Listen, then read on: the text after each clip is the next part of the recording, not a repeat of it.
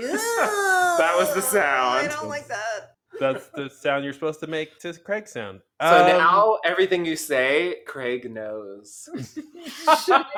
Should I read our new checking account number? Yeah. Oh God. 0, 1, 2, 3, 4, 5. I want to go through my usernames and passwords like one by one. Oh Just to man. make Do you guys sure. have Alexa or any of those assistants? No. Okay, because they listen all the time, so that's Yeah, fuck them. Although they're helpful, as we found out in that smart Google. I do have that woman on my phone. I should turn her off. Who? Oh, the Google woman. Is that Alexa? No. No, is it's it? Google No. Assistant. She doesn't get it. Oh, Google Assistant has no name. A Google Assistant has no name. Yeah. Wow. Oh man. Google Assistant has no name. Who killed the Night King? My phone did. Oh, that's the version millennials would write. I know. When we think that DB Weiss and David Benioff couldn't be any, like, nobody's worse than that. It's like, well, millennial DB and Davy. Everything millennials the worst somehow. I don't know why. I don't either, but I believe it. I do too. Yeah, we're all millennials. So, all right. Eh. I can tell by how snarky we're being. Yeah, well. All right. So we're technically already doing a podcast. I guess I'll say welcome to Mr. Podcast with Claude. And who else is on the line? Justin! Hey, who else we got? Hey, it's what do I go by on this? You pick your own name. What's my nom de plume?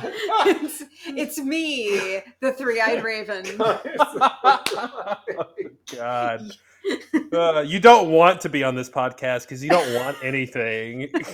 Right, I've transcended beyond want. Except for the finale when you want a lot of shit, don't you? Oh, I've always wanted this. I've never was wanted what anything everything more. was leading to. Why do you think I rolled all the way here?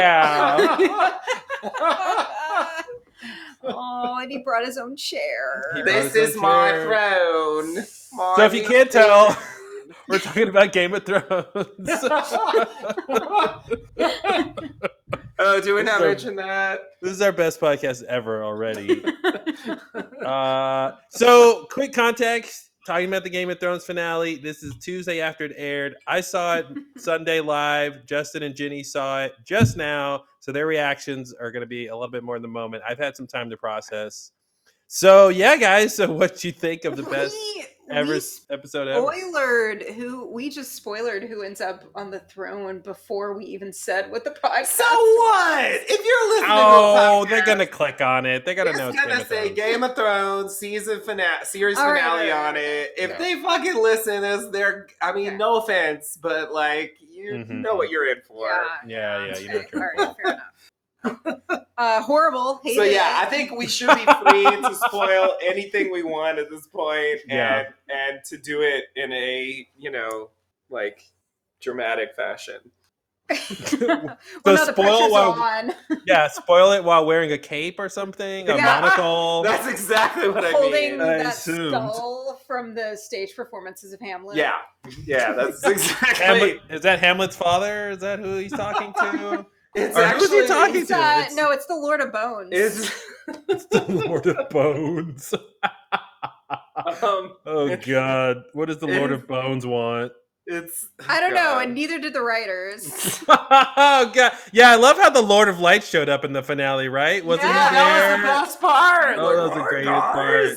Yeah, I mean, could you imagine? But here's the thing, and this is going to come up a lot because there's a lot of places they could have made what they wrote actually work, and they didn't. But like, imagine if there was some allusion to the Lord of Light or the spirit of the Lord of Light being in Drogon, right? Imagine that idea, considering what he does in the episode. Yeah. And he's this is why I hate writers. Because they get so close to things and then they just don't do the thing. We could be like, that would be mind blowing if Drogon turned to Jon and he's like, I am the Lord of Light or something. Like, you know what I mean? God, yeah, terrifying. exactly. You know where they could have done that is in the scene at the end of the Battle of Winterfell when the Lady Melisandre is walking away and Davos is watching. If she starts to take her necklace off and then she turns around, oh, by the way, Drogon is the Lord of Light, and then takes her necklace off. I just have one more thing to say. Yeah, I'd say the only thing more important than the Lord of Light was Jon Snow's real parentage. Yeah, that was super important. Yeah. You know, I kept talking about how, like, oh, they told us that for a reason. It's going to be real important. Well, So they broke that several times. They broke that cardinal rule of writing, you know, where something, you know, I was talking to my boss today about the show. He liked it, and I was saying, you know, the Targaryen reveal didn't really do anything, and he kind of tried to argue that, you know, and listen, the most that it did was it put a small wedge between Dany and Jon to where after she lost all of the people around her and she really kind of only had Jon left, she didn't even have him because of that you know, he's the greatest threat to her. But that being said, she still was thinking, well, Jon's my guy up until the moment he kills her, right? Yeah. She was still like, hey, it can be me and you against the world. So in one way, it did a very small thing, which is not enough. And in another way, it didn't even really matter, which is a huge thing. So that's the most I'll give it being deferential is like it did a very small thing. And the other thing that was weird was Varys was like writing these letters. Here's the other thing that didn't really pay off. He's writing these letters to the leaders of the kingdoms that the Jon's true heritage, and it came to nothing.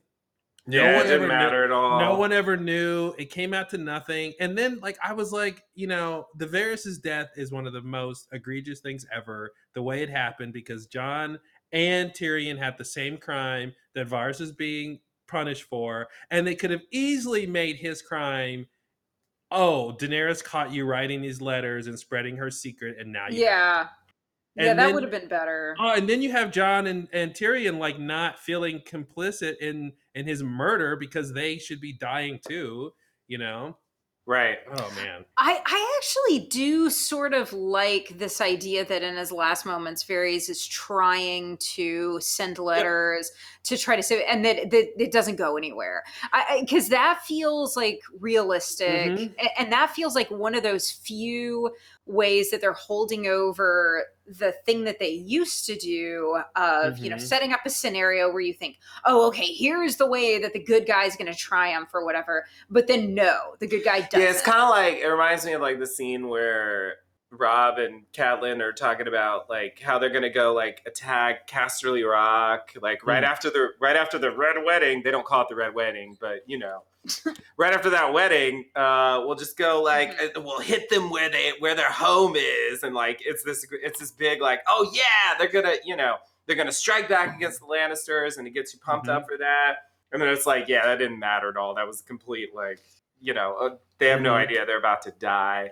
So it's like, it's a little bit like that in a way. It's like he doesn't know he's about to die. So, but he should know because he's Varys and he knows that he's a threat to her. And I just feel like he should have been like, I need to get out of here. Like, you know, right? He should have run away and written. I'm not safe. He was real casual about the treason. Yeah. He was just like, yeah, like I'm just gonna hang out. Casual treason. Boom. Yeah, he's a little too smart. Yeah, he just like Jon Snow walked up and he was like, "Hey, like, what about treason? What about you're the king now? What about that? What are you gonna do? Yeah. I just said it. Yep. What's your reaction?" It was like, "Whoa, dude, calm down." Yeah, I mean, and he should have been sneakier. It just felt like it wasn't his way of enacting his plans before. It was just way more subtle. It's like it's ridiculous to talk about subtlety when it comes to the show. At this single character got dumber this season. Yeah, like, definitely. Just definitely. everybody. Yeah. Just dumb. It was like that thing on Lost. Remember the early seasons of Lost where we were like, maybe there's some force on the island that makes them not want to talk to each other about the mysteries. It makes them it makes them not even want to leave. It just makes them. It's just weird, it's just like there was some weird effect over this season where everyone got dumber. Everyone like just forgot how to do the basic things. It was so weird. Okay, so let's quantify this. So on a letter grade or number 1 to 10, what do you give this? What do you give? Yeah, let's just talk about the finale. What do you give the finale? I give it an S.3. Wait, what's the scale? You said 11. 1 and 10 being ultimate disappointment. Yeah, or like A to F, like F. Letter grade. 10 is good. 10 a letter grade good. or a numerical grade. 10 is one you good. prefer. 0 would be bad. A is good. F would be bad. All right. Thank you, Professor. Yeah. He gets paid the big bucks for that kind of thing. I feel like we owe you tuition. I'm sorry, we said S.30. So yeah, you on the lookout for his bill. Yeah. I definitely bill by the. Yeah, I that's hard for me to say because I think everybody going in, and I've seen this in a few of the reviews that I read briefly while we were getting set up for this, that the standard that you hold something to is really dependent on what your expectations are. And I've seen a lot of people say my expectations were rock bottom, so it was fine. And that's, I don't know. Yeah, which sort of doesn't say a lot, right? If your expectations were low and then you thought it was okay, then that's not really a good sign, right? If you say, right. Hey, do you recommend this restaurant? And you're like, well, we went there, we had 0 expectations, and it was all right. Like, I don't think I want to go to that restaurant. Yeah, I mean, if 2014 me had seen this episode, I would have been ready to Dracarys all of Hollywood. Nice. But wow. I think I'm going to say... At least you'd have a reason. True. Is revenge not a reason? Motivation, yeah. And that was before my character arc, so it would make sense. Right. I don't know, a C. I'm going to say a C. Yeah, so I was going to say, like, to me it depends on how you think about it. Like, as a standalone episode, I think I agree. It was like a C, maybe a C-, like, not great, 5 or so. As a series finale, worse, in my opinion.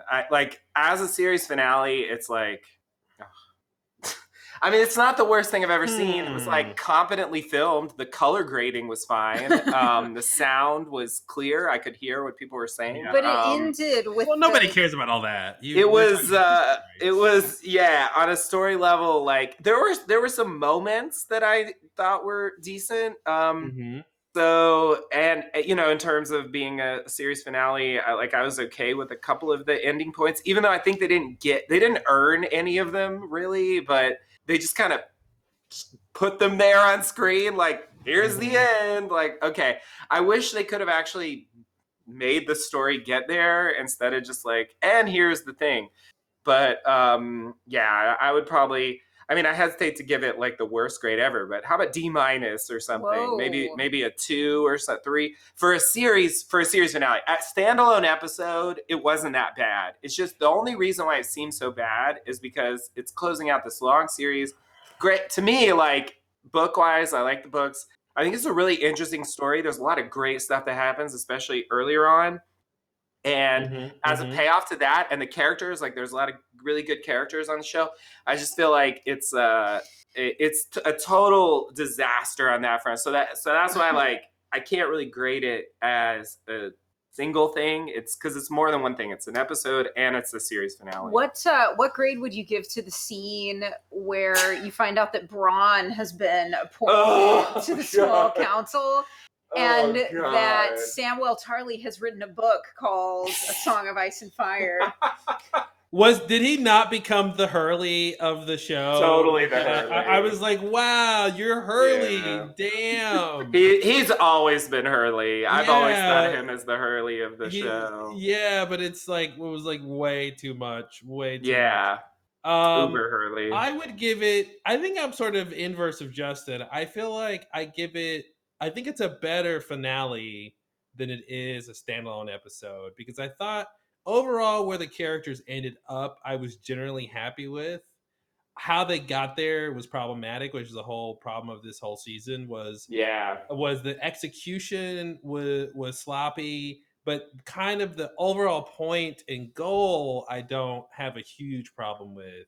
The biggest thing, Bran, the scene with Bran becoming the king, I thought was weird, because Tyrion kind of conflated a lot of different reasons on why he's the best choice. And so if you pick through each reason, I think they have various levels of merit. So like the first reason was he has the best story, and I think that's that it has the least amount of merit, because I think Sansa's story and Arya's story is great. Yeah, so not true. Bran's story is like a fucking mess. Like no. Yeah, I mean, and it kind of it Yeah. works in a way that it has a cyclical nature, where he's the one who, the thing with Jamie push him out the window sort of started this thing, and so he's sort of ending it. So I like that idea, but to him having the best story, I don't think was really true, and I think Tyrion didn't do a good job articulating why Bran's particular story would be good for the public to hear. Like what about his story makes it suitable for the people to say, yeah, we like his story the best? You know what I mean? I didn't really understand what He's in particular completely about his story. unrelatable. Yeah, exactly. Yeah, and like, oh, is it,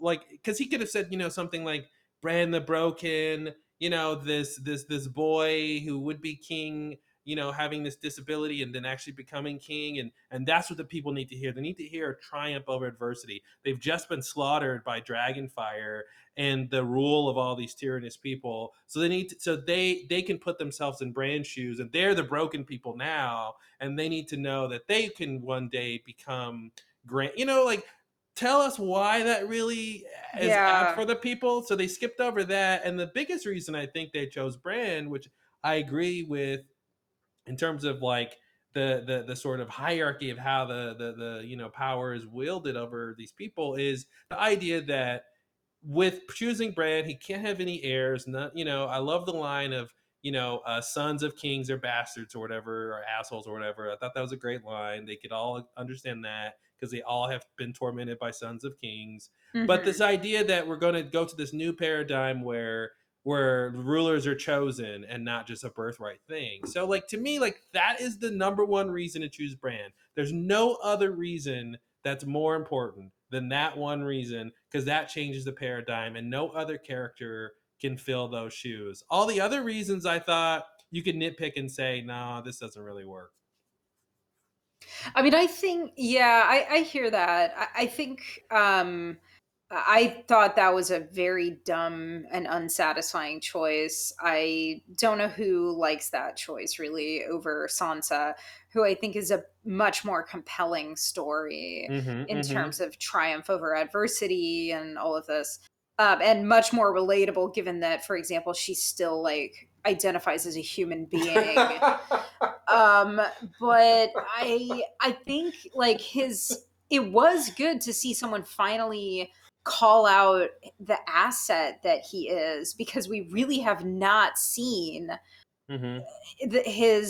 we haven't seen him leveraged for what he has. But I also think it's like really, I don't like the idea that he would even go to this convening. That just doesn't seem to fit for me. I mean, you think about the previous Three-Eyed Raven, who stayed in this tree for so long that roots grew into him, like waiting for Bran, and now Bran is just like going down to the capital so he can become king. Yeah, it's super weird. I mean, it belies the whole conflict with the Three-Eyed Raven and the Night King. It seems like yeah, you should go be the Three-Eyed Raven. And that line everyone is harping on justifiably, of like, he said a couple episodes he doesn't want anymore. And so it's weird. And then it's weird to have the flip side of that being, why do you think I came all this way? You know, so it's like, okay, dude, are you so in hindsight, is it like you don't want anymore because you understand how things will play out? So the concept of wanting is fruitless because you can see the chess pieces, you know, the chess moves as they're being, you know. So is it this like semantics thing that you don't want anymore, you know? But you like because there's no Right. need to want when you have this knowledge, you know. Like I'm like, is that what we're supposed to think in hindsight? Because it's super weird to be like, yeah, because he's not even like the reluctant king, you know, which is the sort of trope that John was, you know, sort of fulfilling. Like, I don't really want it, but he's the one who should be chosen. That, you know, in this sort of archetypical way.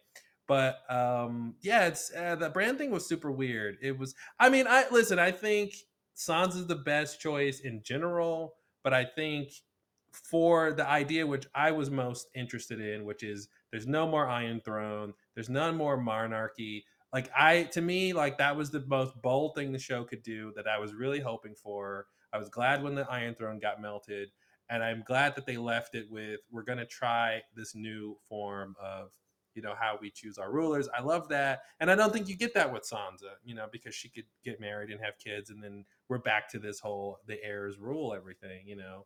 Um, but I think Yeah. to please the fans, I'm upset for people who, you know, and I'm one of them who was Team Dany this whole time, and then she turns to the Mad Queen, and that's upsetting. And then Sansa has such a great story, and you know, played by a great actress, and you're really rooting for her the whole time, and then like she doesn't, you know, it's this weird thing where she doesn't get the thing everybody knows she should get. And, you know, when you don't have women writers on staff, you know, and you make these choices where you choose men over women in these sort of ways, and women get these sort of treatments that don't sit well with people, is tough. You know, it's tough to you know, it's sort of indefensible. You know. Yeah, I do like that she ends up Queen of the North and she just says, you know, we're not going to bow to a Southern king. Yeah. And I, you know, Yeah, I think that even works. her, you know, brother sort of. Right. Like you would think that would like overcome that, but yeah, I think like it was sort of a consolation prize, but I think it also makes sense. I don't know. It sort of makes sense to me to have Sansa up north as opposed to like ruling the whole thing. But I don't think. I mean, the brand thing's weird to me. Yeah, and then It's right. And then he rolls out of his first, you know, small council meeting to go like what, warg into a dragon? Like you got this I didn't. person. Yeah, I didn't like that. Because it That made it was seem like he was ridiculous. going to convince Drogon to come back or something. Which I Which is a guess. the whole bad point should be there's idea. no more like we're done with that. There's no more Right, dragons that's anymore. dangerous. Yeah, You I was can't do surprised the that. dragon actually survived to the end of the show. I I didn't think loved how that would happen. he carried a plot point out the window with him. He picked up Danny and flew. Like he's literally like no funeral, no need to mourn, no need to tell anyone Yeah, else. He's just gonna yeah, carry that plot point away. Okay, so let's talk about the yeah. dragon scene because I'm really conflicted about this. I think there's this weird like levels of intelligence that they're showing us dragons potentially have, and I'm curious where you guys land on this because I think there's certain things I agree is probably true, and then there's certain things I'm like I don't know if I want to give the dragon that much credit. So I'll lay these things out, and you tell me what you guys think. So the very baseline is like Drogon saw a pointy thing sticking out of his mother. He looked at Oh the no. chair and he Oh saw no. that the chair has pointy things on it. And so in a less intellectual way, he destroyed the Iron Throne because it connects to this metaphor that this power thing is the reason she's dead, but it's more about something physical with this chair. I'm just going to destroy this chair. So that's the basic level. The next level up is Drogon destroyed the Iron Throne because he knew it was this seeking of power that killed his mother in this sort of metaphorical way, um, which gives the dragons a lot of intelligence and a lot of emotional psychology. I know And it then would be the nice highest if it were true, and then the but highest level is this idea that not only did he put the pieces together, but he also knew that his mother's greatest plan was to break the wheel. And he oh my decided god. that I'm going to break the wheel. I'm going to do the things she couldn't do and break the wheel. So there's kind of three levels. The highest being the most intelligent and emotionally adept dragon there is. So where do you guys fit on that and your assessment of that scene? Do you want to? Uh, You're shaking your head. I don't know what I think. It's like, okay, there's like multiple ways to think about it. So there's Okay. oops. So there's edit that out, Craig. Anyway, there's like the idea that of like, okay, let me try to explain. So like what the writers meant versus like what do I think is realistic for a dragon versus like what do I think should be the answer in the story if I were writing it. I don't know. You see what I mean? It's like hard to know what perspective to try to take there. Well, how did you take it? Like what if you were going to interpret that scene, how do you interpret it? I mean, I feel like the pointy chair thing is like is that logical explanation, but it just seems I know, but it just seems like a that seems a bit silly for such a pivotal moment. It's like there's something goofy about like, oh, the pointy chair killed my mommy. Like, really? That's how the Iron Throne is destroyed? Like, okay, but I agree that like you can't give him too much credit. Like, I thought that in the moment, it felt to me like I don't know if he even knew that Jon Snow did it, but if he did, then I felt like he might have given him a pass, either because he's a Targaryen or because he had earned their trust before or something. I thought that it was just a way to take out his, feeling of grief of, losing his mother, basically. Like, do you and think he just blew fire on like the nearest thing, and he just didn't kill Jon because he had some weird lingering the chair was at the wrong place, wrong time. That was my impression. That it was just there. It was the thing to burn. I didn't necessarily think he was like, I'm gonna burn that chair. That's how it seemed to me when I watched it. That was my impression as well, and I just interpreted that he just didn't like it wouldn't have occurred to him that Jon would have killed his mommy. Yeah, maybe he didn't really think about that. Yeah. He didn't see it happen. Yeah, so dragons are in fantasy are supposed to be very intelligent, and there is a slight idea that they can understand. Like I was talking to my boss at work about this, and he was saying, well, that scene when Tyrion is trying to free Viserion in the dungeon, and he tells him, I'm not gonna, don't eat me, blah blah blah, and Viserion sticks his neck out and helps him out to undo the thing. Yeah. So there's this idea that maybe they can understand the language they're speaking, and I don't know if I want to go so far so they really understand the like sociopolitical machinations of all these people, right? But my take is sort of, I'm in the middle ground. I think he understood, because there's the other thing too, which I think the books delve into more, but I think it's supposed to be true in the show, that Daenerys or potentially all the Targaryens, but Daenerys and the dragons have some sort of emotional link, right? So that plus the idea that dragons supposed to be intelligent, I think it's not unreasonable that he knew what the chair represented, and that's the thing she wanted, and that's the thing that killed her. I think I stop at saying he wanted to break the wheel for her. Right. It's a bit much. That's an extra level of like metaphorical intelligence. But I do like the idea that he knows the significance of the throne and it's way better. It's just it is better. They didn't earn it. That's my problem. Right. Is that's the best interpretation in terms of it being a good story point. But like they didn't earn it. They didn't show us. Imagine if after Daenerys has Drogon burn the entire city, that at the beginning of this finale, Drogon's depressed. you know, because he understands what he did, you know, and maybe there's some line, he has some line about that, you know, just to set up this idea that he's emotionally intelligent. He was sleeping in the snow, like, that's could that have anything to do with it? I don't know. Wow, that's the class, weird. you know what we say when we feeling depressed, right? You say you feel blue or you feel like a dragon in the snow, right? So I feel like a dragon curled up sleeping in the snow. Yeah. Was it snow? Line. Was it snow or was it ashes?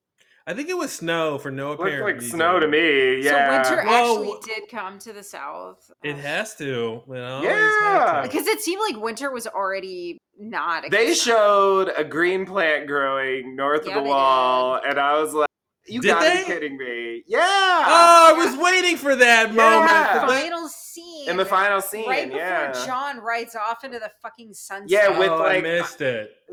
Just, I want to come back to that, but yeah, no, they cut down to a little that green, was my whole thing. Things poking up. I do want to say real quick though, if dragons are really that smart, which I'm not versed in fantasy, they need to explain why in an earlier season the dragon just like charred some kid.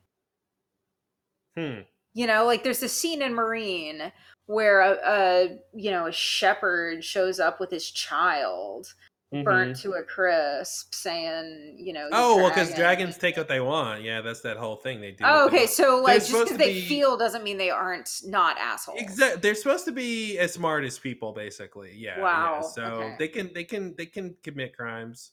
So I don't like that. I don't really like dragons, and I think the show did a really intense job early on. This like propaganda campaign of trying to convince America that the show wasn't fantasy and that it wasn't about dragons. But I gotta say, the show's kind of about dragons. Yeah. I didn't really catch the thing you're talking about. They were trying to convince people the show wasn't about fantasy?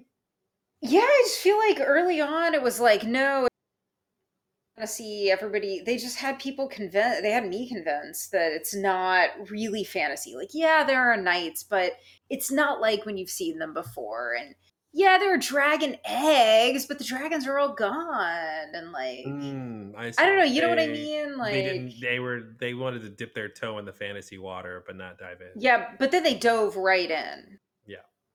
Yeah. They hooked us, and then anyway.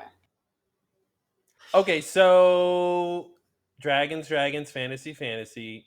Oh yeah, I was just gonna say, I did see this thing from Railroad about, George Railroad Martin, about just to clarify, about the dragons. Like someone said, you know, who would win if the what's the dragon from? Smaug, or you know, or Drogon or something, and he was like, yeah, you know, I would like to say that Drogon would win just because it's like my dragon or whatever, but he was like, Smaug can talk, and my dragons aren't really like that smart. So I think the dragons in this story are not intended to be as smart as maybe other dragons in other fantasy stories. Sure, there's definitely a spectrum. Drogon is so cute, though. Oh yeah, and that scene is really sad. It is when he does but you know, it's only sad because like dogs do that kind of like. I feel like we just transfer. 100% it is. Yeah, I mean it's not sad because it's a dragon doing it. It's sad because we're transferring our emotions from when real pets do it. Which I'm not really making a point about anything.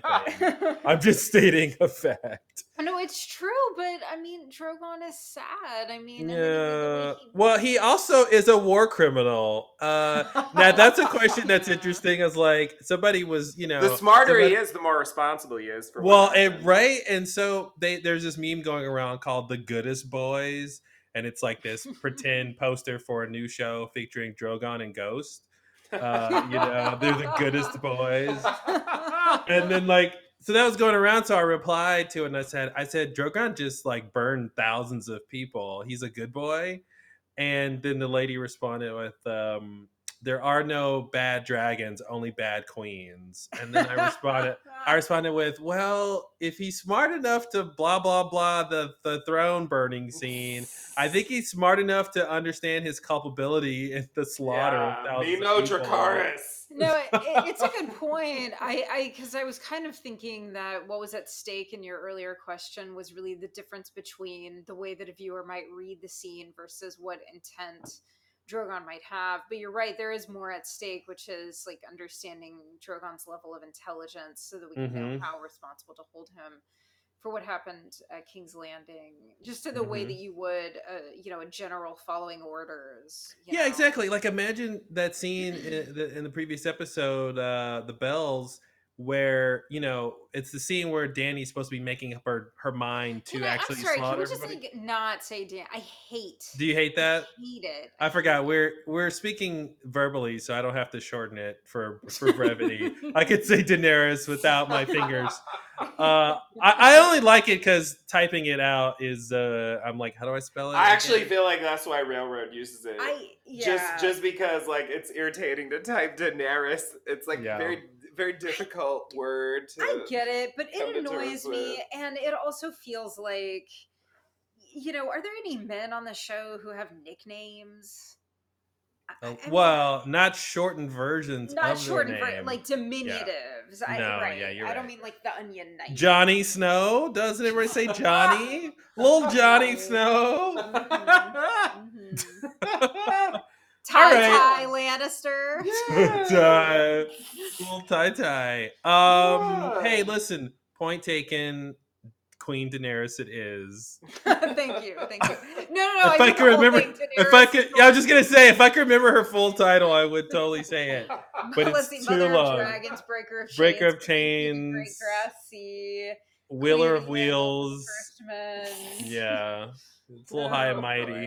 Yeah. Sorry, I interrupted your point. Yeah. So my point was, in terms of the building up this scene where Drogon melts the Iron Throne. Like, imagine in the previous episode that she's won the battle. They're ringing the bells, and it's that little shot where Daenerys is sort of deciding to make it personal, as the writers claim that shot is supposed to tell us. And this is when she starts, really mowing everybody down who she doesn't have to, right?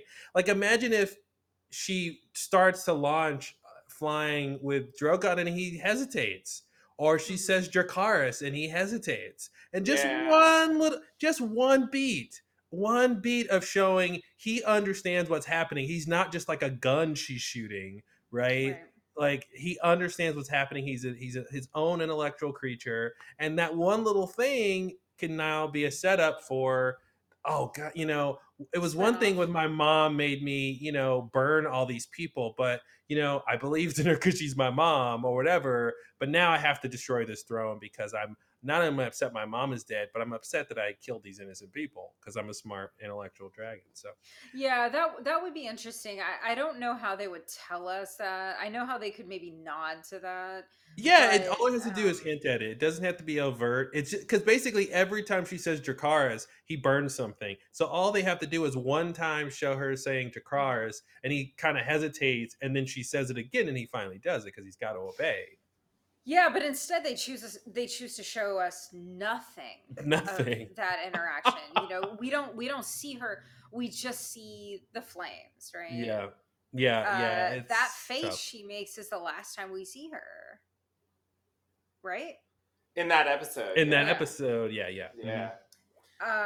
Which I think is very strange. I was reading a review of that last episode, the previous one, that pointed that out, and I do think that's weird. I mean, I think like that's background to why this last one wasn't great. It's just like it is really hard to make such a terrible move like that, and then to somehow like pull it together where like, oh no, actually it was great, and actually the last episode was good after all. Like, they really had nothing. It's like they did finally get Daenerys to talk, and she didn't really have a good story to tell. It was I was really disappointed. I was hoping there would be like some more hesitation or some sense of some sense of like maybe I did go too far. But they She was can't. just like all So in. yeah. So here's the thing, and this is, I think it's a good. It's like I admire the craft of this. I don't necessarily like it as a thing I got from the story, but I admire that they took the main heroine of the show and ultimately made her the main villain of the show. I mean, the Night King was actually no real threat when it came down to it. And she was the Which is ultimate, dumb. which is dumb, and she was the ultimate villain, which I like just as an exercise, as an intellectual exercise. Like I don't like the social implications of that. I don't like what it did to fans of both genders who identified with this character and liked this character and wanted her to succeed, because I was one of those people. I think it's a sour taste in people's mouth to see her become the villain. But just as an academic thing, I think Yeah. that's super Yeah. cool. It's super Yeah. cool to be like the main villain was this blonde girl we thought was the hero the whole time. I think that's interesting. I agree. I think it's interesting. I think it's a little bit too fairy tale for Daenerys just to have been really Hmm. great and ending up on the throne. Like that doesn't seem very interesting to me. Yeah, and so it makes. I thought, I knew that if John was going to kill her, leading up to this episode, I'm trying to think, okay, well, how's this all going to play out? I think she has to die. So Hmm. what's going to be the reason? And this idea that, well, she's not done. She's going to Yeah. do what she did in King's, because that's the Right. thing for John. I think I was like, well, what's going to make John have to kill her? And the idea is she's going to keep doing this. Like if she had just stopped here and she was happy at King's Landing, John could have made peace and he wouldn't have been pushed into killing her. But the idea that she's going to keep doing this and she's the only one who knows what's good, and everyone else I love that line, like, yeah, what about the other people who think they know what's right? And she's like, well, Yeah. they don't get to choose. I get to Yeah. choose because I can burn them.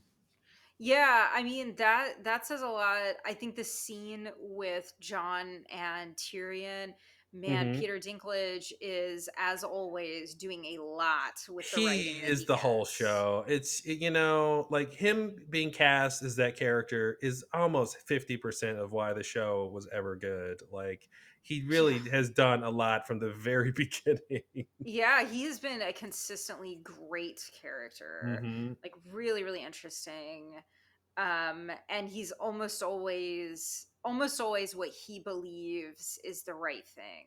Hmm. Is what the viewer should believe, with the big exception being the thing with Visera, with Varys. Varys, Hmm. yeah, where like Varys, is that how you pronounce it? Viserion, yeah. Oh, I nobody say knows. I got to Varys. hear Railroad say it because I just found it from him. It's Dothraki. So I don't know how you're supposed to say it. There's like there's a way on the audiobook, there's how they say it in the show, and then Oh, there's how interesting. Railroad says it. It's like, who even fucking knows what anyway, the point is, like, I've heard both. They're also Okay. called laser swords. I was just gonna throw in on Daenerys, or Daenerys or whatever, that that I totally agree that academically, I have no problem with the idea of the storyline Hmm. that she turns evil. Like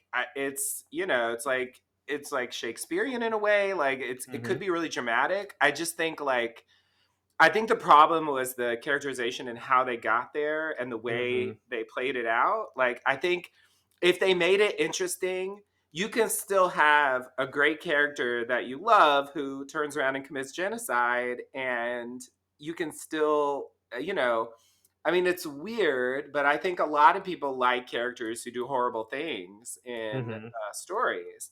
And I don't think that has to mean that you don't like Daenerys, or you're not going to name your Well, but baby Khaleesi or something like. I think To me, there's like I want to it's split still hairs okay. there and say I think there's a difference between an anti-hero and a morally ambiguous character or an amoral character, and then the actual villain of the show. Oh, I agree. And I don't know a lot of examples where a good person who is almost there, is basic close to being a protagonist,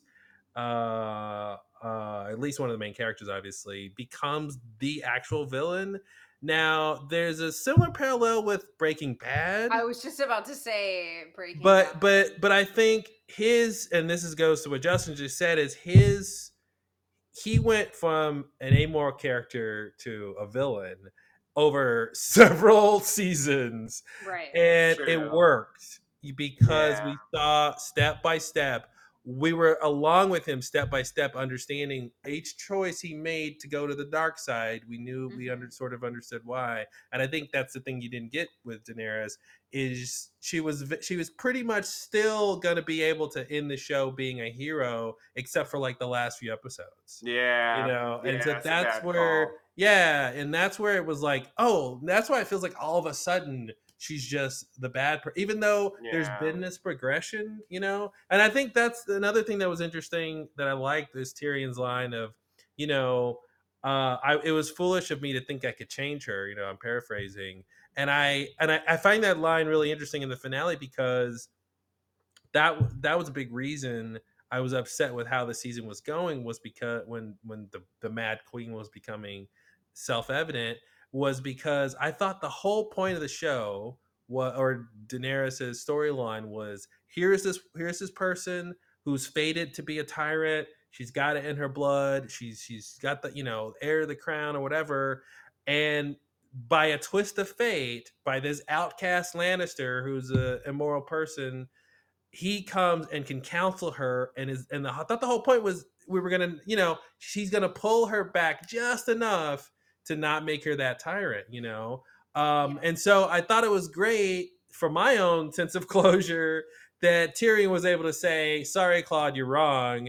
It was foolish of me to think I could even do it, and therefore foolish of you to believe that was even the case." And I was like, oh, that's interesting, because it makes his arrogance part of his character flaw, you know? Yeah, there's a version of the story that, like, where everything right up until the finale could have been the same, but then in the finale, Daenerys confronts what she's just done and says, "This isn't who I want to be.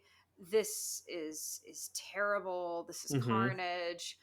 I'm going to go back to Marine and I'm going to preside over the liberated Slaver's Bay. And I'm not going to aspire to the Iron Throne." And that is like the only thing. And I tried so hard to give the show the benefit of the doubt this season, with a few things where it seems, and we talked about this earlier in this season, where there were some things where it seemed all but inevitable that X was what they were going to do. And I said, yeah, but maybe this could happen and they could still pull out Y. And none of those came to fruition. I wanted them to prove me wrong, to prove everybody's assumptions wrong, and they just didn't do that. Except one notable exception: the goodbye with Ghost. Yeah, which I'm upset about that, because it's one of those weird things where they sort of spoiled the moment, because the previous episode, when he didn't say a proper goodbye, everyone was like, this is bullshit. Why wouldn't they spend the CG budget to have him say goodbye to Ghost? It deserves it, blah blah blah. And so when they get reunited, and it's a great moment that should be awesome, but it's like, yeah, but I have this negative feeling that goes with this now. So it's like, I felt robbed of, like, I really wish they could have, like, handled it better, to where you could just, because I feel like, well, you don't deserve it because you pissed me off in the other episode. It's almost like they didn't bother to do a proper goodbye because they knew he was going to come back. Exactly. Like, which I don't fault them for knowing, well, the fans will get what they want ultimately. Yeah. But I fault them for not keeping that expectation. And it doesn't make sense for the characters either. Like, after all that time, Jon Snow would do more than, like, a little nod. Yeah. Yeah, but the reunion also wasn't very thorough. But I do like... It was better than the goodbye. I mean, but that's all you needed. I mean, it's just a quick pet, and actually it's a better, like, I'd rather him, it's a more positive moment of being reunited forever versus petting him to say goodbye, right? But yeah, it's they could have blocked the scene better. Maybe I don't know. They just made it seem like, well, John can't really get over to Ghost or something. I don't know what, but I think they could have set that up a bit better. But it was nice, yeah. It was nice that they did that a little bit. But it was just like my only prediction, my only like wishful thinking prediction that actually came true this season. Like it wasn't a good goodbye because we're gonna see him again. We'll see Ghost again. Oh, so that was your theory. Oh, that's great. Yeah, that's good. Yeah. Nice. I did like that, though I did not love that this was the closing scene. The way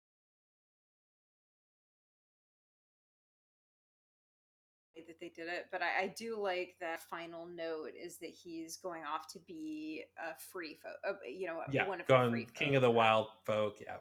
Okay. So I just got to cut in. This is a question for you. Do you can you tell me what you think about what happened there? Because, like, honestly, I was so totally basically, confused. you talking about with John going to the Night's Watch? Yeah, so okay, here's the deal, right? As I understand it, like, he was in prison because he killed Daenerys, right?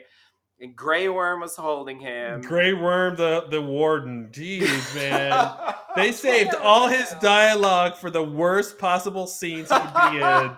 I'm like, dude, asshole! Like, you're blocking progress in this whole storyline. Ugh. Aww. Yeah. But he's progressed so far with his common tongue. Common tongue is really good. Did Son write him a little English guide? There it is. Okay. So, and then they negotiate with Grey Worm, and he agrees to just let Tyrion go and let Jon Snow go to the Night's Watch. He's sent it to the Night's Watch for life, right? That's the idea. Okay. Yep. So far so good. So he can't be king. All that. Fuck that. There's a 4-letter word that solves this whole problem for you, but I'll let you finish your tea up. Okay. No, I just want to make sure, like, I'm following here, because, like, I agree. Efficiency is not 4 letters. I agree with it. Good writing is not 4 letters. I agree with what the end point is, but I'm just confused about how we're getting there. So he goes there, right? And we see him arrive. So, I mean, okay, when I have to back up a little bit, when the White Walkers attacked, presumably, the Night's Watch was basically just, I mean, we saw Dolorous Ed killed, and, we can presume that, I mean, there were like 25 left. I mean, it was ridiculous. So I think we can assume that, they're pretty much all dead. If any are left, there's 2 of them or something, maybe. So who would even be waiting there? But then mysteriously, Tormund is waiting there when he had gone north. We belong north of the wall. Blah blah blah. Yep. And Ghost is there. There's no one there that I can tell that has anything to do with the Night's Watch. No. Okay. And then he just walks with him to the north. Okay, so that's what happens, right? Yep. So, okay, like, Like, I don't get... So, 4-letter word. So, what's a 4-letter word that helps? Bran. Okay. So say more. Bran knows there's no more Night Watch. He just basically tricked Grey Worm into thinking Grey Worm into thinking Jon was gonna be punished. Grey Worm got duped. The end. End. Yeah. Because listen, Jon's the place that Jon was most happiest was when he was in the Wild North.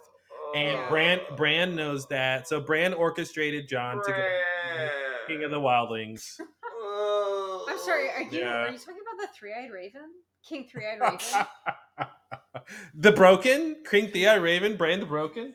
Yeah, Bran the Broken, first of his name. Three-Eyed Long Raven. may he reign. Of the King of the Andals and First Men. Yeah, okay. So basically that's the answer to the question is... I didn't think it was supposed to be a trick. I guess I didn't catch that.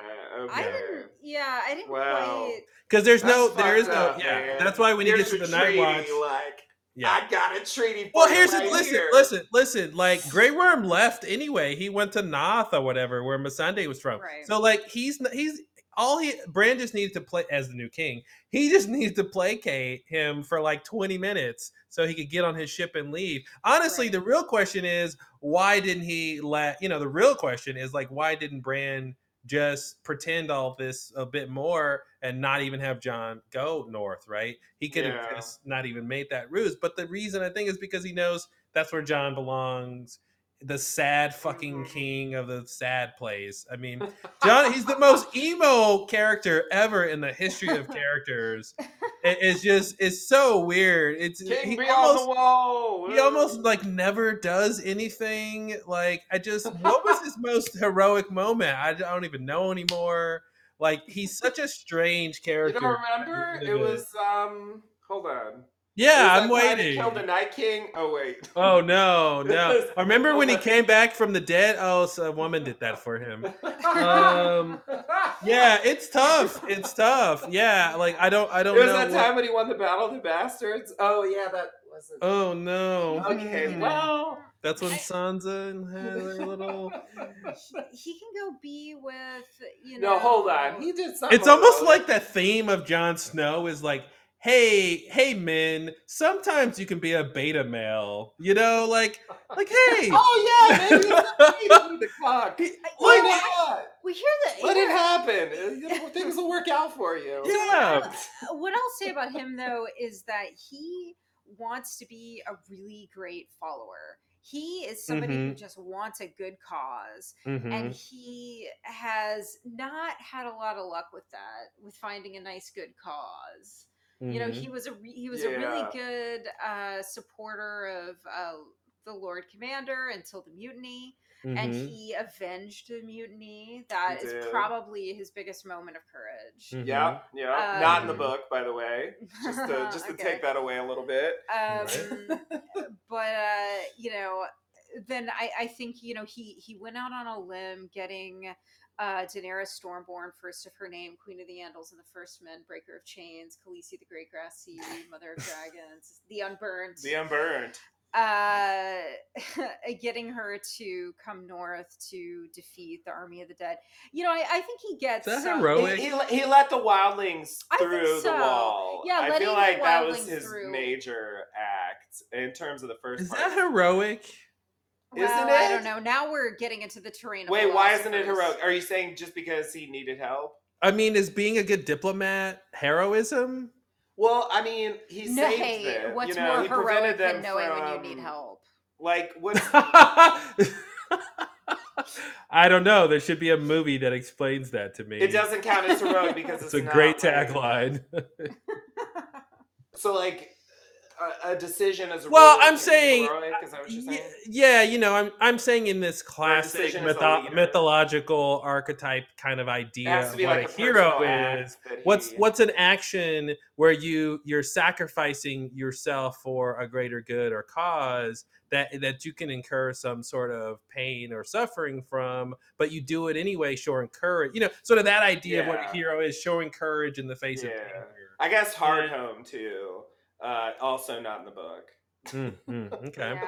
Yeah. Hardhome is cool. I mean, again, academically, I think Jon is drawn as a super interesting character. It's just he's not the hero everyone thought he was going to be.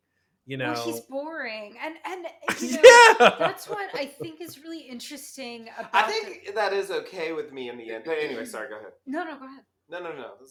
Well, no, I was just gonna say I think making Jon boring is one of the remaining vestiges of when the show was good. Like, there's no way Ned Stark is gonna get his head cut off. There must be a way around this. Nope, he really got his head cut off. Okay, well, Rob is really boring, but he's Ned Stark's heir. This is gonna be it. Oops, Red Wedding. And so like I like that Jon. So they killed all the classic heroes off, and we were just left with Jon Snow. Yeah, and then Jon doesn't sit on the throne. I love that Jon doesn't sit on the throne. Yep. I beautiful hair. He's prettier than both of my daughters. I was so sure he was going to. But I'm really so glad that Yeah.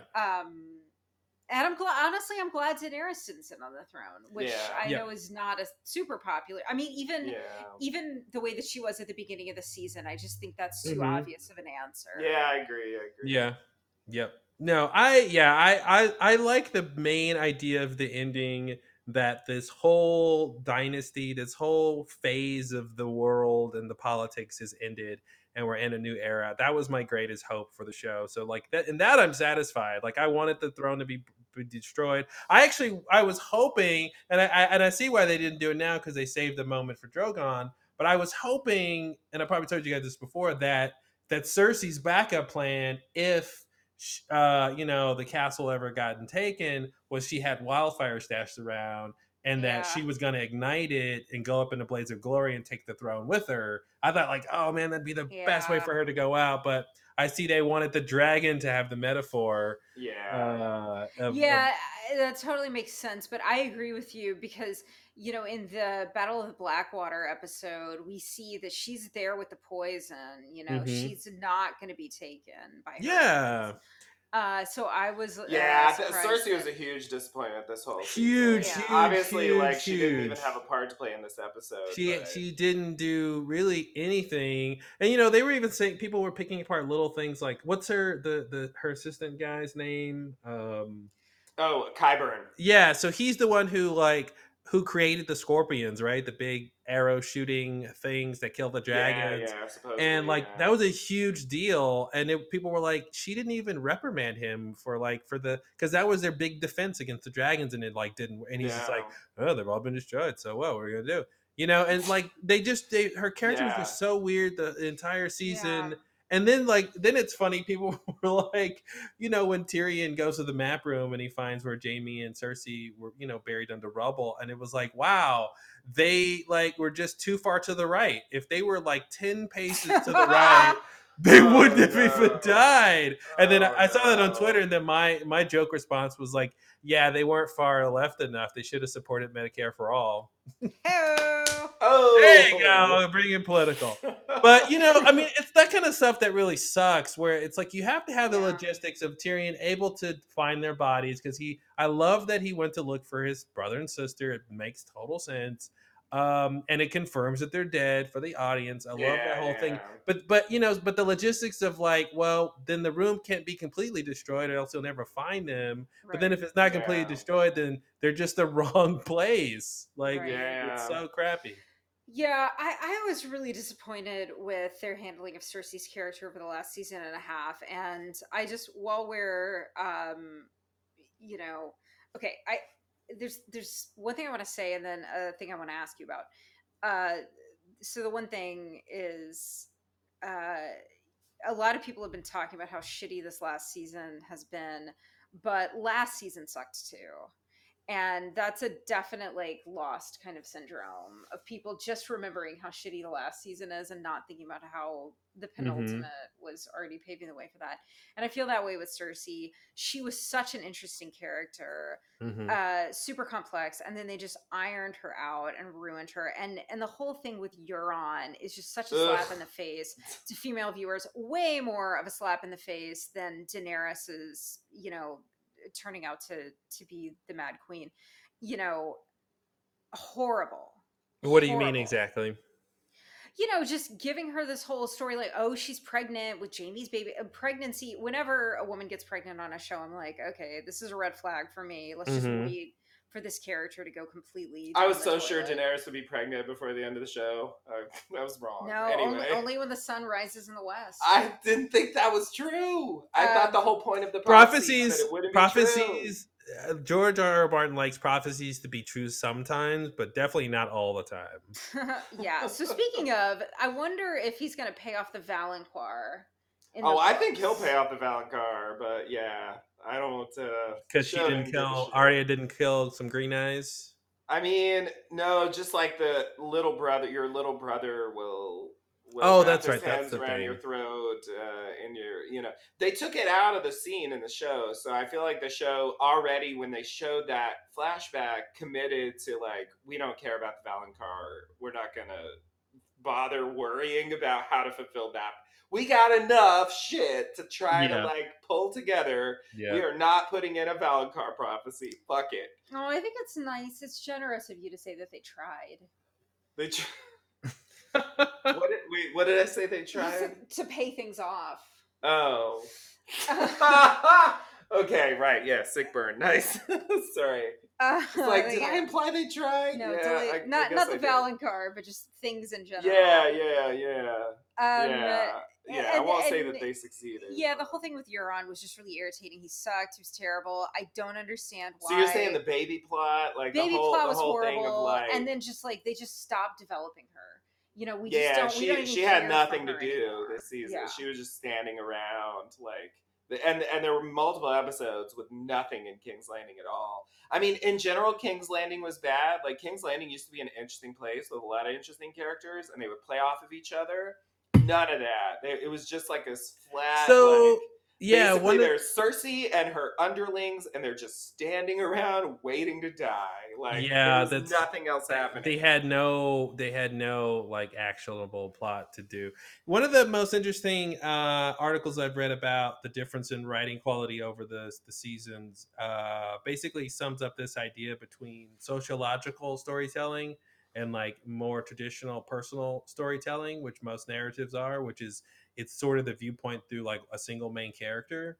And this guy was basically illustrating how the beginning of the show, basically when they were on the books, was all sociological storytelling. So it's about how these different groups of people's actions influence each other. And then at the last couple seasons have been the personal stories, particularly this season, the personal storytelling, where it's just about these, and you can see like that means that the characters get more ironed out and things get kind of less complex. And again, the whole thing you're saying, like nothing's happening in King's Landing because we're not concerned about King's Landing as an entity anymore. We're only concerned about these couple of characters that are there, you know. So that to me, I was like, oh, I can send you that to you guys because it was like the most succinct thing of like, oh, this I can believe this is why the writing is different in this way that's really distinct. Yeah, that's interesting. It makes sense. Yeah, so like I saw the article. I don't think I actually, maybe I did read the whole thing. God, I don't even remember if I read it or not, but the one thought I had on it, whether I read it or not, is the following. So like what I think is like, I think there's an interesting point there, and that I don't necessarily disagree, but that the books are, and there was a claim about the books too, right? It wasn't just about the show. I think the idea was the books are the social storytelling. Right. So I think the weird thing about that, like I think there's a way in which that's true, but the other thing is the books are point of view based. So there's a lot of points of view, which I think suggests this. That's the thing, yeah. Sociological element. But on the other hand, because it's point of view, you really drill down on individual characters in a way that I think the show doesn't convey. Like you get a lot more from the point of view characters, you know, and so like it kind of creates this weird imbalance. Like, for example, Robb is not a point of view character in the books, so you don't really know much about Robb. You don't know much about his marriage. All that stuff is like they added it in, I think, because they thought for a viewer it's going to be weird to not have insight or any sort of development of this character who seemingly should be important. But in the books, no point of view, no insight. Whereas like other characters, you have, you know, 20 chapters per book that's just about their point of view, and you can't help but get pretty deep on a psychological level on the individual. So that's where it seemed like a little bit off to me, like it, because I feel like there is a strong psychological element in the books that isn't in the show, you know. So that's my only like objection to that concept, because I do feel like sometimes the show's character development suffered because they didn't have that point of view thing where you can really know like what a character is thinking. Hmm. You know, you get those internal Yeah. monologues. Well, we Well, always that's know like what a Jon book Snow is thing. thinking. Yeah, exactly. But in that way, it felt like, you know, very psychological, I guess. Mm-hmm. And so I feel like the what seems more right to me is that the show is more like that, and not necessarily the books. Yeah, I think the show is more like that just by virtue of the medium. Yeah, exactly. But And I I'm not think sure they were trying to do that, but that's just practically how it comes out when you adapt a story like this in a way that can work on TV. Mm-hmm. So, Claude, what do you think of the line about "Ask me in 10 years"? I love that. It's D&D talking to each other. That was the most meta scene I've ever seen. It's literally them saying, "Hey, is the way we're doing this ending right? I don't know. Ask me in 10 years." I completely think it's the writers talking to each other and basically saying, telling the audience not to judge it right now. Let's see how we look back on this show in 10 years. Oh no! In 10 years. Oh boy. no! Yeah, I kind of. Oh no! Let it go, Jack. Yeah. Let it Yep. go. Yeah. I thought about it in relation to something you said earlier in our conversation here, that made me think about, so Bran, with all of the particularities of Bran, that he can't have an heir, that Yeah. he's not, he's just not, the heir to the throne in any way. That in a sense, if you look at it that way, she broke the wheel. And so this idea of, well, let's wait 10 years and see, almost like lets Daenerys off the hook.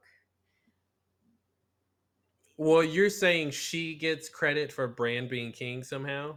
Well, that she gets credit for laying, basically setting the stage that then ends up. I mean, you can also say, well, then John seals it, and then Tyrion, but she kind of like wipes the chessboard. Well, I mean, if you give her any credit, then you have to credit, John. Then you have to credit Tyrion. Then you have to credit Brent. You have to kind of.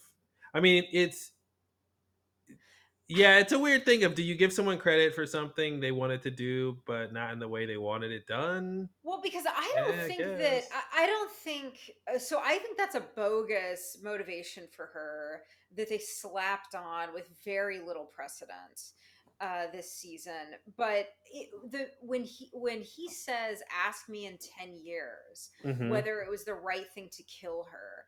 I mean, how else would we read that other than, well, let's let history decide? I mean, is there any scenario in which in 10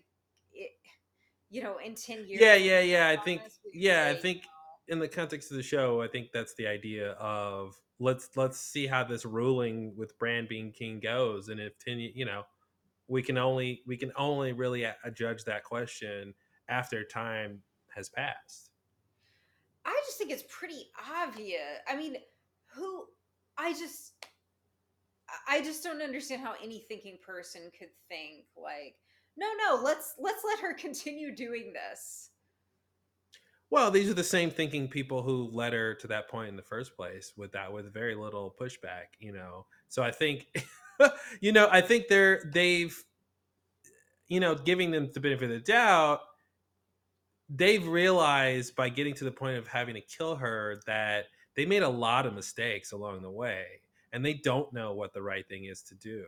So I think it makes sense that they're in this contemplative place of saying, yeah, I don't know. I mean, because here's the thing: if Bran turns out to be Bran the brutalist, Bran or whatever, the then oh, I love that. No, Bran the brutalist. He's an architect. He's an architect. All of his buildings are like concrete and metal. Yeah, please go ahead. You were saying? No, let's talk about art. Let's get into architecture. because we're not talking about welcome art. to Mr. Architecture Oh. Students, the podcast. Yeah. Slugger in there. I know. Okay, since we're on a slight tangent, I'm sorry. I've actually forgotten what is the context of that line. I don't even remember. This is Like when is that line spoken? Who speaks it? What is happening? What is the line? Who is the line? Where is the line? How is the line? Lost. Like you're talking about it, and I'm like, I'm not even sure when that happened or what it was referring to. So anyway, could you catch me up? I did see it, but I just saw it, so I've forgotten. I'm looking at the transcript right now. Okay. I mean, I think it's what Jenny said that the question is Tyrion and Jon asking each other, do we do the right thing in killing her? But right? When did that scene happen? After. When? I just wanted to orient my brain of. I mean, it's the only time they see one another after the stabbing after killing Daenerys has happened. It's after the stabbing. So is it before the big meeting? It must be. No, it's after. After that, right? He gets. Yeah, released. all hell, So Bran the Broken, Tyrion, Lord Tyrion, you'll be my hand. Tyrion goes in to tell Jon that he's being sent to when Wall. Tyrion goes in to tell him. Okay, Yeah. Okay, that's when it's like suddenly. And Jon is like, "Did I?" And then he says, "Was it right what I did? Yeah, was it right what I did? What we did? It doesn't feel right. Ask me again in 10 years." Yeah. Okay. And I just felt like that was the writers. Was it right what we did? This show, how we handled the show, how we handled the finale. Well, I feel like I think that's an interesting way to read it. That's definitely the way that a writer would read that line. But I think, sick burn on writers. But I didn't read it that way. I read it as like, well, Tyrion doesn't know what to believe because he's seen all these things.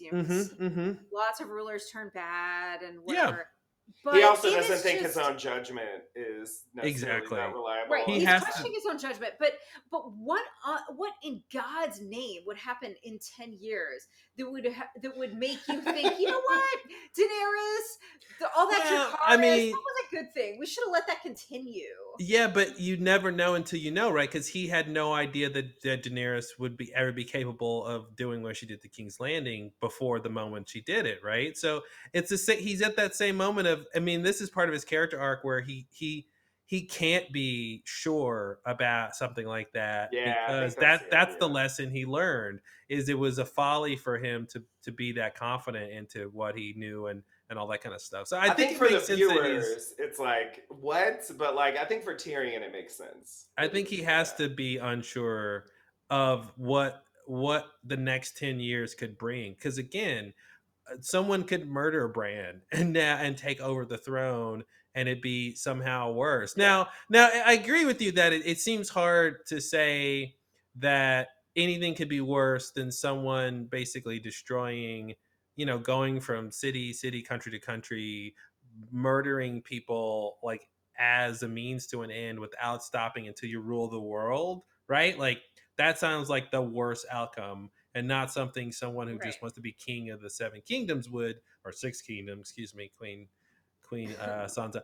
But so I mean, I agree with you in general that like, yeah, obviously that seems like Daenerys was the worst threat possible, which makes sense because that needed to be true for the show. She was the worst threat possible. So it would also that should mean that anyone else would be less problematic than her. But I think the point is that he can't believe that.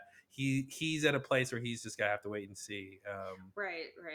Yeah. He can't. He can't know. He can't be certain. Yeah, if he was sure about that, then he hadn't learned any lessons. You know? I mean, it would be different if there were a character who knew everything and could actually tell him. Yeah, so Bran can't see the future, right? Is that true or not? Because when I don't think he can see the future, but the internet certainly seems to think he. Yeah, because when he explained his powers, he says he knows what happened in the past and he knows what's happening now, and he never says anything about the future. But he has that line, "Why do you think I came all this way?" So and it calls in the question like, Yeah, that makes the it seem difference like between you. the present and future, like, because the future becomes the Yeah. present very quickly. Yeah, that's a bad line. Yeah, Maybe he just knew like what Tyrion was thinking via the but Raven no, Wars. coming 6 this weeks. way seems to suggest before I even left Winterfell, I knew I was going to be Oh crowned yeah, I was king. thinking just Yeah. just And let's not forget, how long does it take to get from Winterfell to the capital? How much screen time do we have? If It's we have no exactly time. screen time long. Yeah, Is it like 4 months? it's supposed to be several hundred miles. Yeah, I They think- tell us in the pilot how long it took. I think maybe it's 2 months. Yeah. Something like Okay. that. All right. Yeah. I was talking It's to enough. my friend and how we were talking about how like Daenerys, like when Jon gets trapped in the ice out in the wild with the Night King and his crew, and he like sends the guy to go run back to the Night's Watch, and however many hours that took, and then they have to send a raven down to the Dragon Cove or whatever it's called, and then Daenerys has to fly 1,000 miles over past the wall. That dragon flies fast. Woo! Flies fat, doesn't stop for food. Nobody's got to pee. Like she's just gonna sleep on that dragon's back as it's flying. It's just like they were just so far. They were just so unable to really make the logistics work. And it's like I don't blame them, but it's just really funny. Yeah. It's just I think it shows a shift in the story too, because like a lot of earlier story elements involved characters just wandering in the woods for a whole season. Yeah, like that would be it for them. Yeah. Just between places or hiding out or whatever. It's a huge wilderness there, and they don't have any mode of transportation like other than, of course, a dragon is faster, but still. A dragon, shouldn't have been able to cover. I mean, that was ridiculous. Totally I like ridiculous. that the dragon has little like jets in his mouth. You know, when he opens his mouth, you see like the little holes where the fire comes. Oh out. yeah. I like that. Yeah, it's subtle. Nice. Yeah. I don't know if they showed that before. I don't remember seeing that before. But I might have forgotten. I think you just didn't notice. So, what do you guys think about the respective characters' ends? So, we got the main Stark kids. So, what do you guys think about, Arya and Sansa and Jon? I feel like Sansa's a thumbs up for me. Mm-hmm. Yeah. Sansa was appropriate, I think. Arya, she obviously peaked when she killed the Night King, and it was clear that was going to be her peak. I mean, she saved the species from existential threat. Mm-hmm. But she's just been in kind of a holding pattern. Yeah, she didn't really have much to do after that, which I'm not surprised, but they made it seem like she was gonna, kill Dany because of the personal hell she witnessed down in King's Landing, and then she came and she was just like nothing. There was just no like I'm gonna kill her. John and was like no, I'll handle it. None of that. None of she's gone. It doesn't even seem like she was thinking. This is the problem with ruling power like this, right? You just like you don't question it. And she's our queen, so whatever. Like she can just do what she wants, That's why democracy is better. So, yeah, I half liked her scene with the Hound as they're entering the Red Keep. And he says, you don't end up like me. I half like that because I always have liked the two of them. Yes, but part of me feels like it's just another walk back of a female character becoming like really interesting and strong and self-assured. Like it had never occurred to her in all of this wisdom that like revenge could like eat you.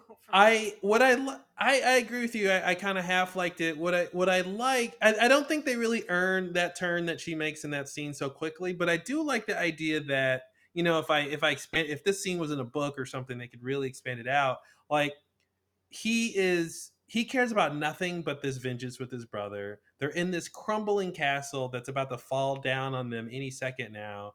And she's right there with them. And I like the idea that she kind of looks around and says, there's more to life than this. and I don't have to end up like you. I actually do have a choice, and I like it. So that idea married with what they do at the end, where it's not that she just goes off to explore the West, which I think is a cool idea, but that she sort of, people are making like Christopher Columbus jokes about her. She's going to go off and like colonize the world or something. But this idea that like she's young, right? And her experience as an assassin was a means to an end, and like she doesn't have to actually be an assassin forever. That's not the greatest thing she'll ever do. There's other mysteries out there, and so to me, I like her ending for that. And so I like that turn where he says, "You don't have to end up like me," because I like the idea that she's like, it's almost like her leveling up past. Like she was a kid who didn't want to be the lady of the house. She wanted to go out and find adventure, and she got that, and that's what she reconnected to, that there was actually more adventure out there, and that's what she would prefer over just this blind vengeance. She would actually prefer to keep learning and living and exploring, and I'm like, that's cool. I give that a thumbs up. Yeah, hearing you say that, I feel like you would write a better version, because it's like it's not. Am I putting my own thoughts too much into it? I do think the way you spelled it out sounded better than the way it came across to me. Yeah. But they underwrite like everything at this point in the show, so I feel like it's like you get to like fill in, and if you could do a good job, you can kind of make it sound it's like it works. Write your own ending, like like what toppings do you want to put? They give you the base, it's like Chipotle. They give you the tortilla. You choose what you want to put on top. Oh, is tonight's episode brought to you by Chipotle? It is now. I hope. Where's that Chipotle check? This is like hundreds of cents worth of free promotion. That's like $1.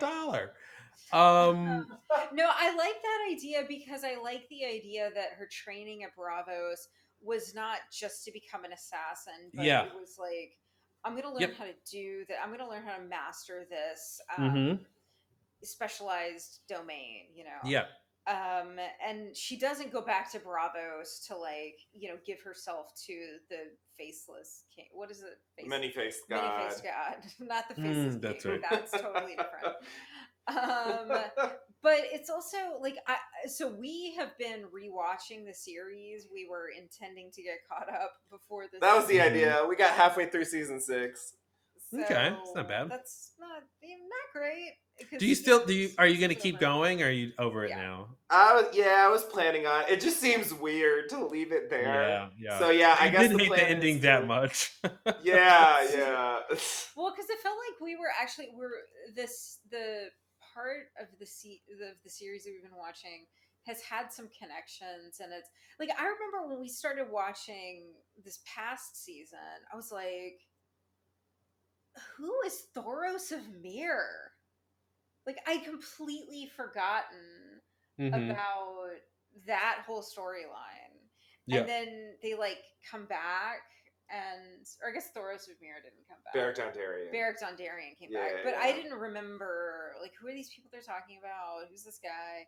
So it is interesting, and it may give me an increased appreciation of some of what happened this season. But why did I bring this up? I think it's just getting to like to me, season 6 was the last one where there was some really good stuff in there. It also is showing signs that it's kind of heading in a not great direction in terms of too much efficiency and just some very muddled storylines, but there are some great moments. So I don't know, it just seems a shame to just abandon it completely because this episode happened. Like, fuck you, you can't make me not watch something. They tried. I know, and it was a good try. But yeah, if we stop watching, they win, and I don't want them to win. So if they change your behavior, yep, that's exactly. I'm gonna watch their show to spite them. Yeah, there's some sort of TV terrorists or something. Exactly. It's not far off, because I think people have felt terrorized is too strong a word, but emotionally manipulated, with a lot of things that happened this season and where characters ended up. Yeah, so Yeah, and my thought about Arya before you sold it was like it just felt weak and underdeveloped to me. Yeah. It just seemed like, well, okay, so they didn't do the thing that we talked about, which was like she shows up at Gendry's door and Oh, storms I'm in so and is glad like, that didn't I happen. want to be your lady after all. Like, okay, like luckily we didn't get that, but Yeah. so that would have been like definitely worse. And this wasn't horrible. Like I was okay with it, but it just seemed kind of vague and like we don't really have a specific plan for Arya's Mm-hmm. story. So how about you just sail away somewhere? Yeah. Like it just, I don't know, it just seemed a bit like weak to me as an endpoint, you know, especially because like, yeah, after killing the Night King, like she didn't really have a lot to do, which is kind of Mm-hmm. disappointing. Certainly more than Cersei, but yeah, I think that ending was like middle of the road for me. It was like underdeveloped, but definitely not the worst. Mm-hmm.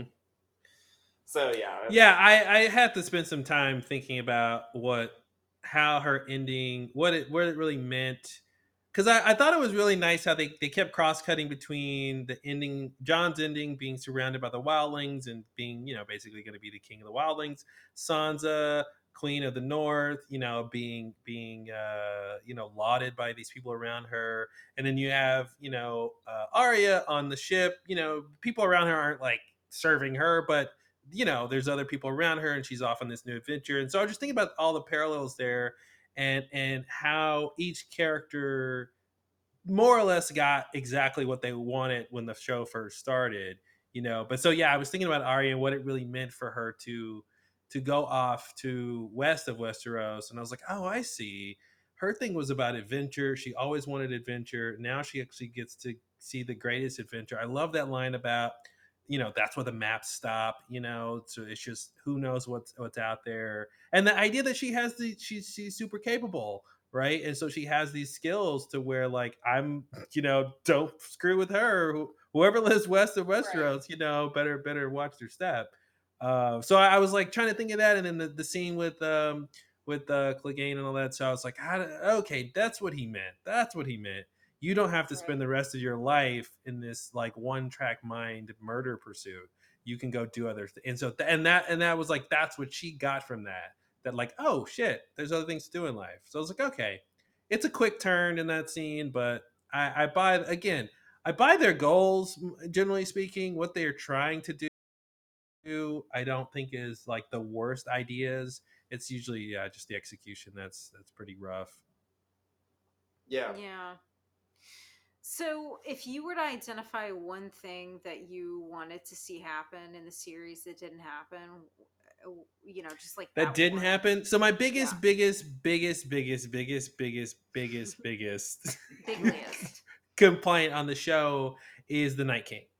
I Mhm. think that was the most underwhelming thing. I think, and again, it's this weird academic thing of where they sort of played this like red herring slash three card Monty thing where we thought the Night King was the biggest threat in the show, and it turned out to be Daenerys, and it was the person we weren't looking at the whole time, sort of.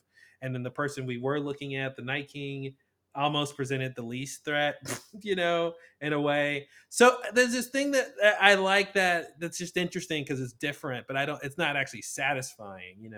I would rather the Night King had been a real fleshed out character who had a real goal and motivation that we could really understand, and that he had a plan. He was smarter than what it seemed like he was, or where he turned out to be. That I just wish that somehow he could have won in a way. Like, yes, Ari, I wanted you to stab me because like I want to be put out of my fucking misery. I'm an undead Yeah. fucking monster. You know what I mean? Yeah, that's a Like this thought. is something like I kind of wanted him to have for him to have set up these chess pieces in a way to where even his death isn't his death is not like the thing he wants least, Right. and I wish there was more interaction with him and a sort of battle of minds and will with Bran. I wanted more for the Three-Eyed Raven to have some sort of impact on the Night King and vice versa. I like that Arya is the one who killed him. I think that makes sense. I don't like the execution of just the plot, just the layout of like she's in the library sneaking past people. Yeah, she's a great sneak. That's awesome. And then like, how does she defeat the Night King? Oh, she sneaked him all right. You know, she snuck right past. I just feel like that was like her greatest power was her sneakiness. You know, so it's just really weird. That's really weird. Like studying cats. Yeah, she just like sneak, sneak, sneak. Oh yeah, it was like a cat pounce. Yeah, that makes sense. Like, yeah. Beware the cats. What's his name would have been so proud? Syrio Farrell. Syrio Farrell. Yeah. The Bravos guy. The Bravos guy. Yeah, he's great. Yeah. Yeah. Yeah. Great character from season 1 who has about 3 scenes. Like, he's the best. The show could do a lot with a little back then. It really feels like an interesting character just from that. And yeah, I wish that show could have stayed alive. Yeah. But so that's my biggest complaint, really, probably of the whole show is the Night King not being that big of a deal. Yeah, that's valid. Yeah, Definitely. and I expected more from that as well. Yeah. And then in terms of the finale specifically, probably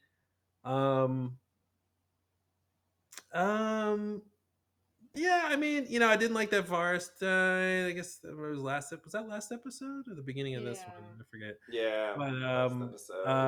But yeah, I'm happy where Jon ended up. I think it makes sense. He goes with the wildlings, Sansa things. I kind of like this whole idea of everyone saying "I" to agree that Bran is the will be king, and then Sansa's like, hold up, wait a minute. If we're just like starting a new status quo, I'm just gonna throw in some rules here. How about we get our own kingdom, and that'll be cool? And so everyone's like, yeah, that's fine. And I feel like the other lords missed a mistake of being like, damn it! If I'd known we could have seceded, I would have. That was easy. Yeah, well, it's a good point because you've got at that table Yara representing the Iron Islands and Dorny McDornerson. Dorny McDornerson, the Prince of Dorne. And it's they are not they're not really part of the Seven Kingdoms. I would think they would want to be independent as much as Sansa did or the North does, because they were like quasi-independent anyway. So yeah, it's a bit weird, but I think they also it's this thing where they kind of don't matter that much in the overall story, and I feel like they wanted to give Sansa that moment to stand out and just have like these other people like, oh yeah, me too, I wanted to do this, I don't know. They don't want to just disband the Seven Kingdoms. Yeah, it's already bad enough that Bran only gets to be ruler of 6 kingdoms. 6 kingdoms, yeah. Like, I'm king of 2 kingdoms. Like, not that impressive. Yeah. It loses something. Yeah, when you get to that point. Yeah, the little flower or piece of plant you see growing out north of the wall. I did catch that. I just forgot about it. But I guess I didn't really think about what that was supposed to mean. I just thought, oh yeah, some grass sticking up. Who cares? Winter was 3 months. This is like, It's actually just like the normal length. That's just bullshit. But what I'm confused about is this area is always cold and snowy. Yeah. So like, yeah, I mean, it's not the same, don't really, unless they're literally saying like, no, this whole ice region is gonna recede. It's gonna be green now. Maybe they mean that. I don't fucking know. Because like now that the Night King's been killed, like maybe winter will never come again. Oh, good. Oh, God. Winter isn't coming anymore. That's our new words. Yeah. I was hoping there'd be a line of like spring is here, but I guess they just showed it visually. Yeah, I think that's all you get. But that it is weird. I didn't take it that far, but I did think I felt like they wanted to end on that, but they didn't want to cut to 2 years later or something. because it The would have wildlings been just too like far. sweating and fanning Yeah, themselves. woo! Like, I got some vapors. Well, I do declare. I never thought the North could get this hot. I always depend on the kindness of wildlings. Be a sweetheart and fetch me some tea.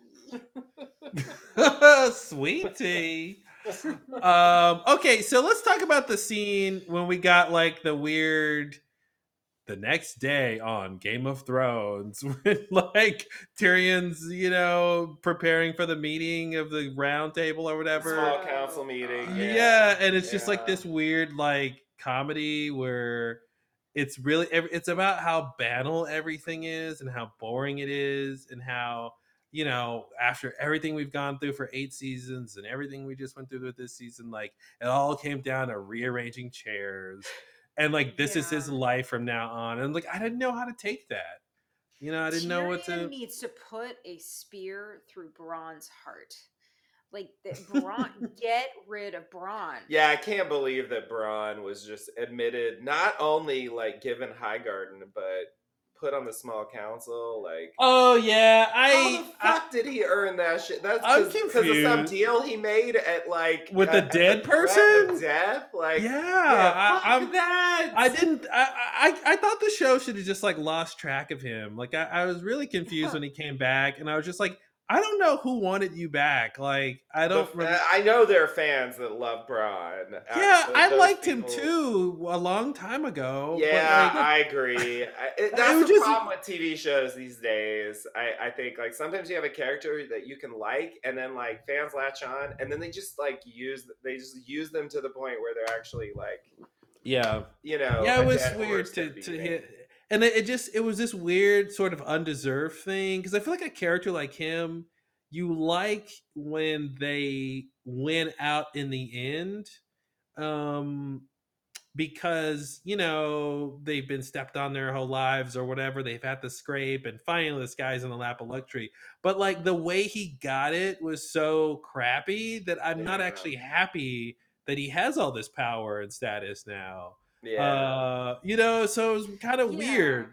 I mean, it was one thing when he was getting that status and power by, killing people that the audience felt like, we're in the wrong, but he's just playing the game, he's just doing the thing. Right.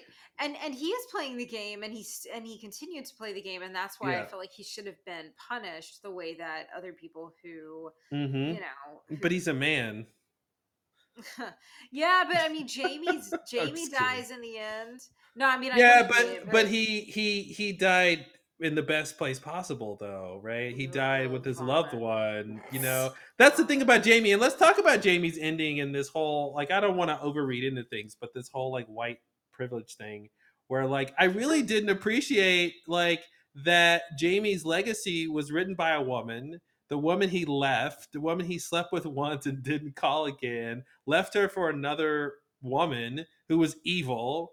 And then Brienne like has to like chooses to like write this. I didn't read all the words, but this whitewashing his legacy. I don't think she wrote anything horrible, and she whitewashed the end. He died protecting his queen. Yeah, that he slept with. That it was his sister, and they murdered people to get. You know what I mean? It was weird. It was just an extra weird insult. Like starting with the thing when he left her, and she's out in the cold, and why is this strong woman who's been this strong character this entire time this weak crybaby now? Not that emotions or anything bad, but just in terms of how she was written. And then like on top of that, she's the one who has to like who takes it upon herself to like absolve him of all of his sins. He gets absolved. Why does he get absolved in history? And it's so weird. And I remember somebody on Twitter said all she should have written was Jamie knighted the first woman as a knight, and then that's it, and then turn the page, and then Brienne starts writing her own story. And I'm like, that's more palatable to me.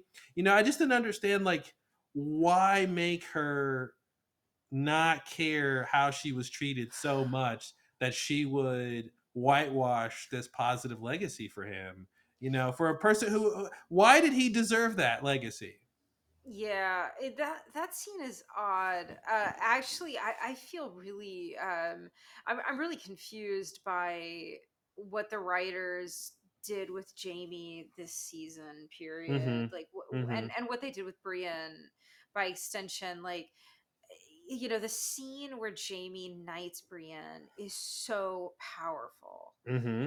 And it's like they're telling us this is who Jamie is. Yep. And I feel like throughout this series, they've had these moments where they've said, this is who Jamie is. And Mm-hmm. sometimes it's like Jamie's the person who's going to push a child out a window. And Mm-hmm. sometimes they're saying, no, actually, Jamie. And it's, for me, that is actually more. I don't know what the word is, but worse than what they did with Daenerys' transformation and then retransformation, where it's like, Mm-hmm. you've made Jamie into this really fascinating, really wonderful character that people are gonna love, and he's that kind of guy who, you know, um, can't believe that he's a good person, I'm just right? gonna say it. He's basically the Sawyer of Yeah, I was gonna get there. Yeah. Yeah, he's Game of Sawyer. Thrones. Anyway, He's definitely Sawyer, but it's he in the end, that's not Sawyer's final note not at all. No, The because big no. difference that's not being, what shows do. well, the big difference being Sawyer became the the positive version of his character because he had both sides the whole time, as Jamie did too. He leaned into the positive side after season 5 and after the little floor stuff, and he becomes the hero that he always knew he could be after that, and stays that way. He doesn't continue to do quasi evil things after that. You know what I mean? Like there's a point where Sawyer's the bad boy, and then he turns a page and he's not anymore. And I feel like with Jamie, they kept flip flopping that the whole time, and therefore the character arc doesn't really make sense. And again, like if you flip the scene around when he tells Brienne he's leaving because he's always and this is the other thing, both Tyrion and Jamie get the chance to rattle off all they're the only characters who rattle off all their crimes and immoralities and yet are not punished for them. It's so weird to be like, I did this bad thing and I did this bad thing and I did this bad thing, and then it's kind of like, well, yeah, but we're not going to punish you for it even though you acknowledge your crimes. It's super weird.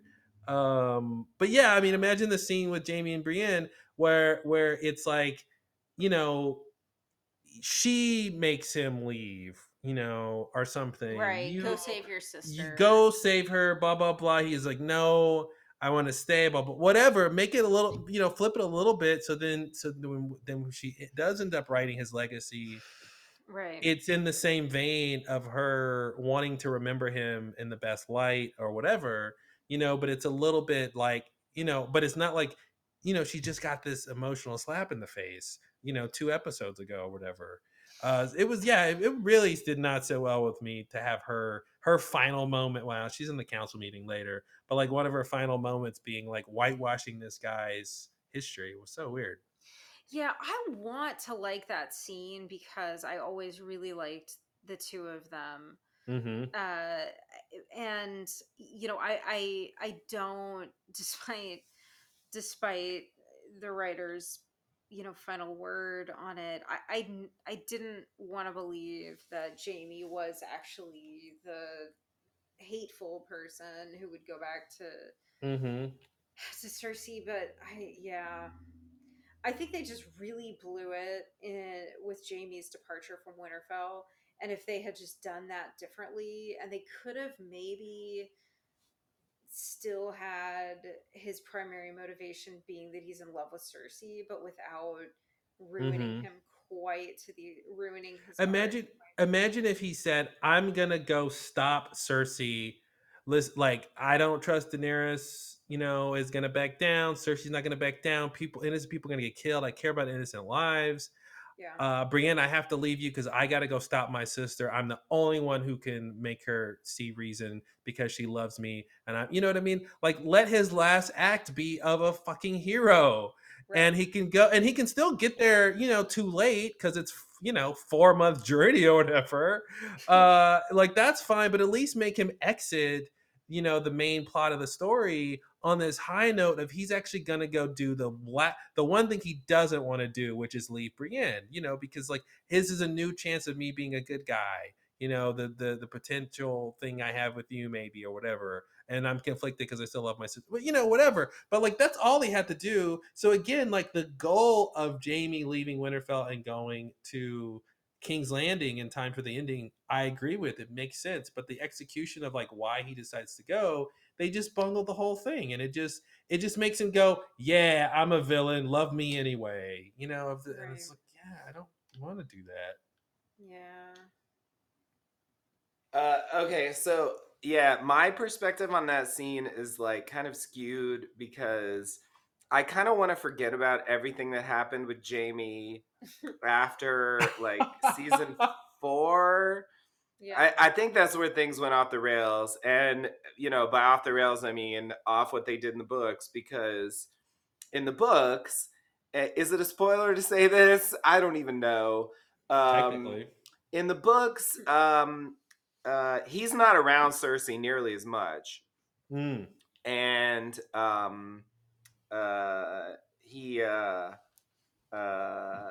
he comes back. He comes back after the Purple Wedding when Joffrey dies, and then he leaves, and he's not there when like Cersei's dealing with the High Sparrow and all that stuff. He's off doing a thing that they did put in the show, but they moved it later in the Riverlands and stuff. So he's like leading an army and blah blah blah.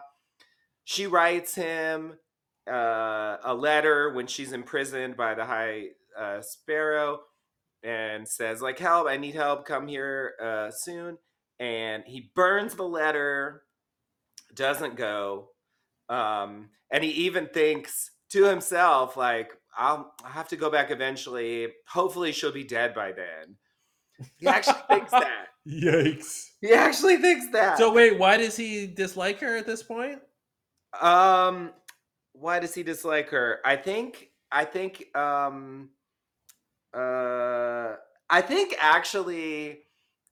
actually a lot of it goes back to something. So I think you know what, it's a hard question. Okay. Apparently. So like, why does he dislike her? I think there's a variety of reasons. There's like a really simple reason that like she was getting it on with other men while he was out of town. And then there's, I think, the experience with Brienne, I think, sort of changes his perspective on who Cersei is as a person. And I think as he takes a look at... you mean the thing that I'm talking about should have happened in the show? Yeah. And so what happens is, God, okay, I'm getting into way too much. So just to avoid like recapping a huge portion of the books, because there's quite a bit. The point is, it leaves with like, they don't even reunite after he leaves for this thing, and of course he might go back eventually. I'm not ruling that out, but there's a much stronger like break there than I felt like they even put in the show, like, ever. I mean, even when he left to go to the north, it wasn't as dramatic as like, I'm burning your letter for help and I'm hoping you're dead by the time I get back. It's so extreme. So anyway, I feel like the relationship between the two is a bit stronger. Both of them are point of view characters in the book, so you get each of Brienne and Jaime. I mean, Cersei is too, but that's who I mean. And so you get a perspective on the relationship and each other, I guess, from both points of view. And so anyway, I think the bond is stronger. And there's this whole thing with Jaime when he gets back after this thing with Brienne where she brings him back, where he's like, he's Lord Commander of the Kingsguard. And they have this little book where they, each Lord Commander writes like a history of his deeds, and so you can read back, and he's like looking through it, and he's like, my page has nothing. Like, what have I done? What am I doing with my life? What does it mean? I should have something worthwhile to write in here, and it feels like, and this is something that he shares with Brienne. And so she knows about this. And so I feel like poetically, there's something appropriate that she becomes the Lord Commander of the King's Guard, and she gets to put in, because her perspective on Jaime is definitely like, she sees the good side of him. She does suppress the bad side. And so from her point of view, I think she doesn't see it as a whitewashing. That's how she sees him. Yeah. Side, From like her point of view, but her point of view is what the writers give her, So there's there's that thing. But I mean, I definitely, I don't think it's not, my problem isn't that she wouldn't do this. My problem is that she did this. If that makes sense. My problem is this guy doesn't get to pay for his crimes like other characters got to pay for their crimes, or got worse deaths and endings. More from the macro point of view. See, I just think as a character moment, it was one of the more satisfying to me. There's a lot of paying off a thing. There's a lot of moments that they pay off in the finale. There's a lot of that thing about Tyrion not being in the Song of Fire and Ice. Which is a thing that was who was it who said that? I think Varys. Yeah, he said, the history won't have your name. They will never write about men like you and me. Which it's like fucking ridiculous because he's. I agree. It's like it only works to the degree that it ties to what Varys said, but like as a practicality, it's real dumb. Because Sam knows who Tyrion is. It's one thing if like the history was written, 20 years from now or something, and Tyrion's dead. But like, you know what happened contemporaneously. Like you didn't. So they chose. You write about when Bran is chosen as king, and you don't write whose suggestion it was. I don't buy that. Right, and you write about these various kings and queens vying for the throne, but you don't write about the person who was one of the main Lannisters, hand of the both queens. Yeah, it's ridiculous. Yeah, I didn't buy that, but I don't know. Just from that idea of like protecting Brienne's like autonomy as a character, her agency. It was just weird for her to like have to do the man's work. Like it was just a weird thing. I guess for me, it's like I wish that they'd done a better job with a few other things so that scene could have worked. Perfectly. Yep. Because they ruined it before that, and that's why I tried to not think about it. I thought about it as a follow-up of their story in the books, and that made it easier for me to enjoy the scene. Because So Justin, you pointed out this thing that is mentioned in last episode where Jaime Tyrion goes to free Jaime and says to him, all these people in King's Landing are gonna die, and Jaime says, I never really cared for them very much. There you go. Yeah, and that is a big so that's where they fucked up. That's where they fucked up, because the whole reason that he stabbed the Mad King, the reason he's called the Kingslayer, is because the Mad King said he was gonna burn down King's Landing. It was specifically to save the people of King's Landing. Well, that makes it seem like this is a reveal about that motivation. So I mean, I don't know what the answer would be, but it's, to me, I would read that as, they're sort of retconning or giving us a new light on why he killed the Mad King, but I don't know what that would be. Well, a major turning point in his dynamic with Brienne is when, because Brienne, when they first meet, calls him the Kingslayer, is very derisive toward him. And at a certain point, after he's gotten his hand cut off,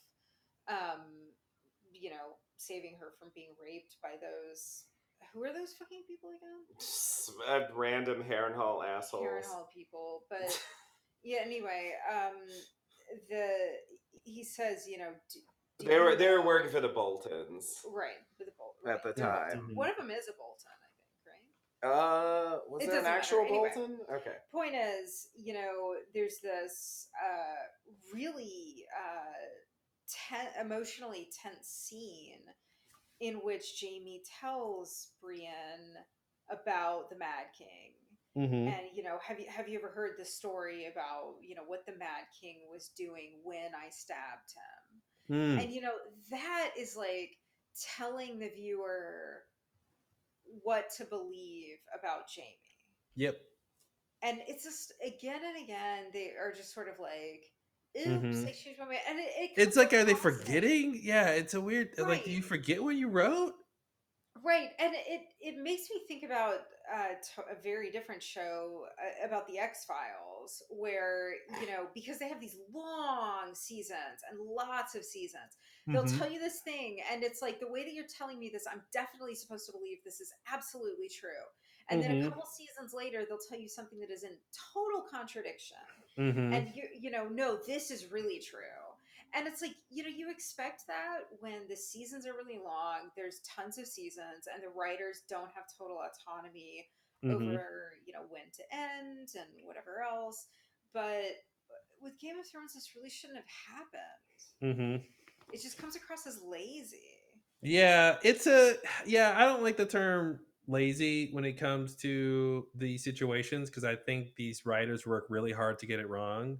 You know, like I don't think it's a lack of effort, which lazy suggests. I think it's that there's other reasons that it's Mhm. bad. It's not a lack of effort because I give them, I assume that they work really hard and they really care and their names are on I'm the sure they line work and that hard. and that kind of thing. But they can still get it wrong by working hard. But so I don't want to call it Yeah. lazy. It's just bad writing or something. Yeah, I Uh, guess lazy is not really what I mean so much as like it suited them for maximizing dramatic tension earlier in the hmm series for it to be X, and hmm now it suits them for it to be Y. I So they see what just you're don't saying. have it be Yeah, Y. You yeah. know. Yeah, they're sort of taking the path of least resistance to kind of get what they want instead of doing the hard work of making things kind of work. And Or just yeah, like living with the consequences of what they wrote previously. hmm I mean, which yeah, which it's a may or weird may one. not actually be harder to do that. I mean, maybe they just legitimately think that the story that they wrote here is better than what would have come about if they stuck with the Yeah, character but it's so arcs. weird if you know that we're gonna end the series with Brienne writing these great things about Jamie. Well, why not let him live up to those in the final moments of the show? Like you Yeah. say, the scene when Tyrion's like, "Hey, they're gonna kill a bunch of people." Yeah, At the ending. yeah, Why totally agree. twist the knife? Why make it go? He doesn't care about anybody but Cersei. Yeah, because that's the It's point they wanted to make. It's so annoying. It's but so why? annoying. But why is that a valuable point to make? Who like A I good don't. question. Yeah, I don't understand that. And Yeah, and it no, was yeah. yeah, it was also weird how dumb Tyrion was. He didn't make one right move this entire season. And someone pointed out online how he's not being very smart. Where like he frees Jamie from the safest place Jamie could be. Staying in Winterfell is the safest place he could be, and he frees him to his death. And it's like that when you put it that way, God, Tyrion, what are you doing, man?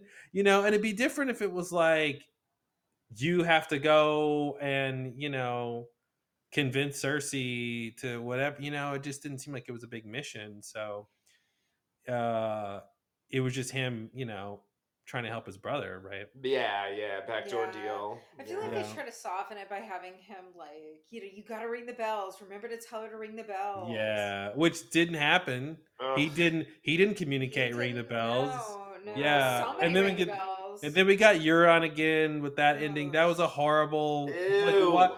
And again, they keep doing this thing. Masande had that curse too, where like there's like somehow when you come out of water, there's only like one place to come out. So it was like it was that weird thing where like Masande gets captured. She's the only one who gets captured when the ships get destroyed. So wherever she washed up on shore was the one place they were looking for people. No one else got captured. And then like both Euron and Jamie end up in the same cove somehow, Yeah, like at the that's very end terrible. of the world. It's just like I don't understand what happened. And like Euron didn't care about anything. He was just like this nihilist character by the end. It was just, and then he's Yeah, like, he "I was killed the useless. Kingslayer." You don't care. You don't care about that. That was never your goal. Like, who is even gonna know you kill? It's like you're going to your grave. The whole point about these like titles and legends is that people talk about you after your death, right? Like, who cares if you die knowing you killed the Kingslayer? No one else knows, so it didn't happen.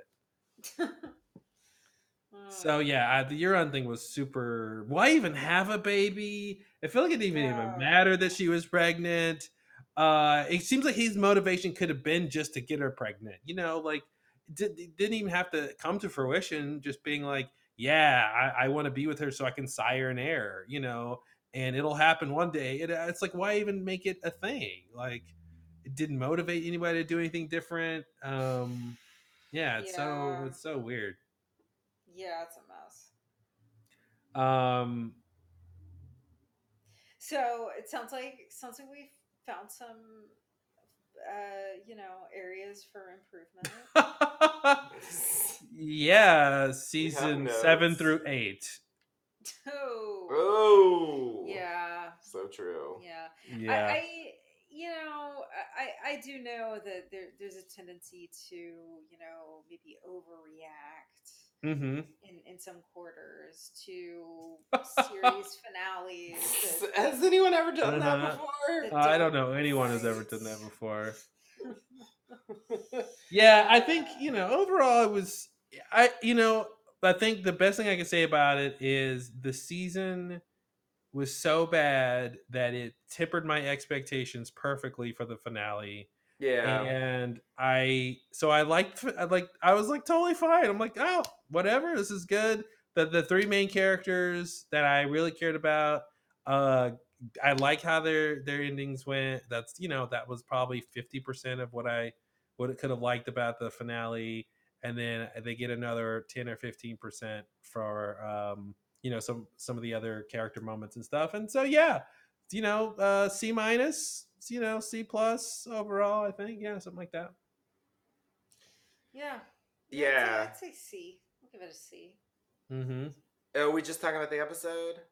Or like the show as a whole? I mean the episode. Okay. I'm so disconnected from the show as a whole. Yeah. Fair enough. It's a bit tough. I mean, there was a time back in the earlier days when I really wanted to like do a podcast and like really, I was like really excited about that idea. I am glad that we didn't do that. I was just gonna say, I think we dodged the bullet on that. I definitely think we dodged a bullet on that. I don't think I would have appreciated spending the time to do a podcast on this show. No. Yeah, no. As it progressed, it became clear that actually the show isn't worth that much trouble. Yeah. I like the story, and I think the books are super cool. If you sort of like the show, but you want like a more detailed version that's like a bit or a lot more interesting, definitely recommend the books. They have their problems, but there's so much more detailed, and character development is much better. Everything is explored in a way that makes the plot more interesting overall, because they don't shortcut everything. Maybe the problem is it's too much stuff, if anything. Like, I'll never finish this, it's so fucking complicated, but like it's enjoyable, and I am attached to the story in that way. But as for the show, early on it was really good, I think, and I think the casting was really good. Yep. I think the actors did a good job in general, even with the bad scenes. I think some of them did good this season with their stuff, but so I'll give them all credit for that. But yeah, the wrap up. The one question I had, one last question was Jon deciding to kill Daenerys. How did you guys think that worked? Because I thought it was, again, it was almost like the Arya turning back, from killing Cersei thing. It was this weird thing of like, it seemed to happen too quick. One scene he was like all bought in, and the next scene he's like, yeah, I'm gonna kill you now. Yeah. That works for me. Yeah, I actually thought maybe the reason that happened is because he doesn't speak Valyrian, so he didn't know that she just said she was going to go conquer the rest of the world. So once she said it to him, it was like, like that's how it came across. I don't know if that's I agree. I think her continuing to kill the rest of the people. I think it was more specifically that he realizes he doesn't know bad from good, or he doesn't know what's good. And then her answer was like, it doesn't matter who knows. I know, and so Right. that's the definition of tyranny. So Yeah. Right. I think he's realizing that she's a tyrant.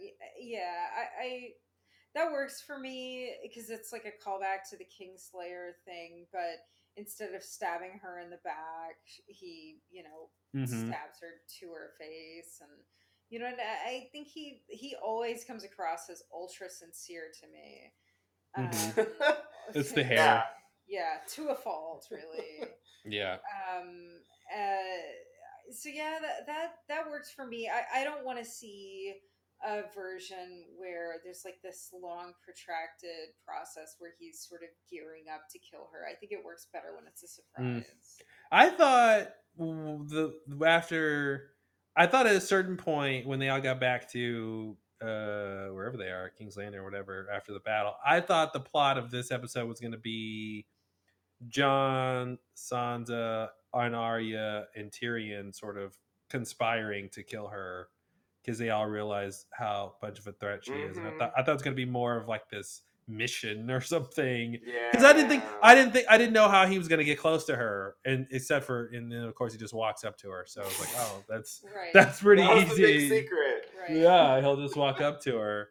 Yeah, the thing that I wanted to see happen, I forget if I told you this, but I wanted to see Grey Worm just walk up to her as a trusted military advisor Mm-hmm. and kill her, and then take off the face, and it turns out it was Arya. Arya, yeah.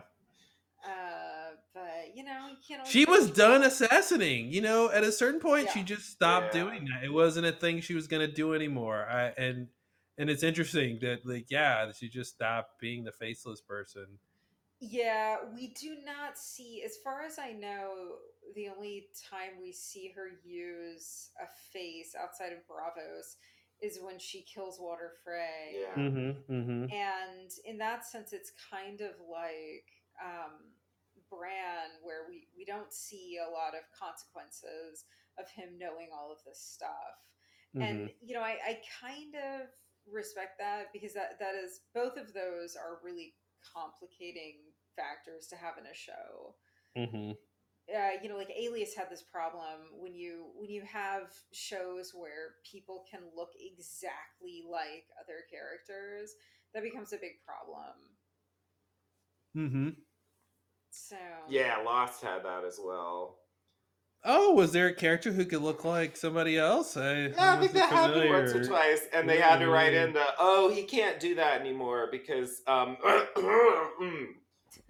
because of reasons. because dreams.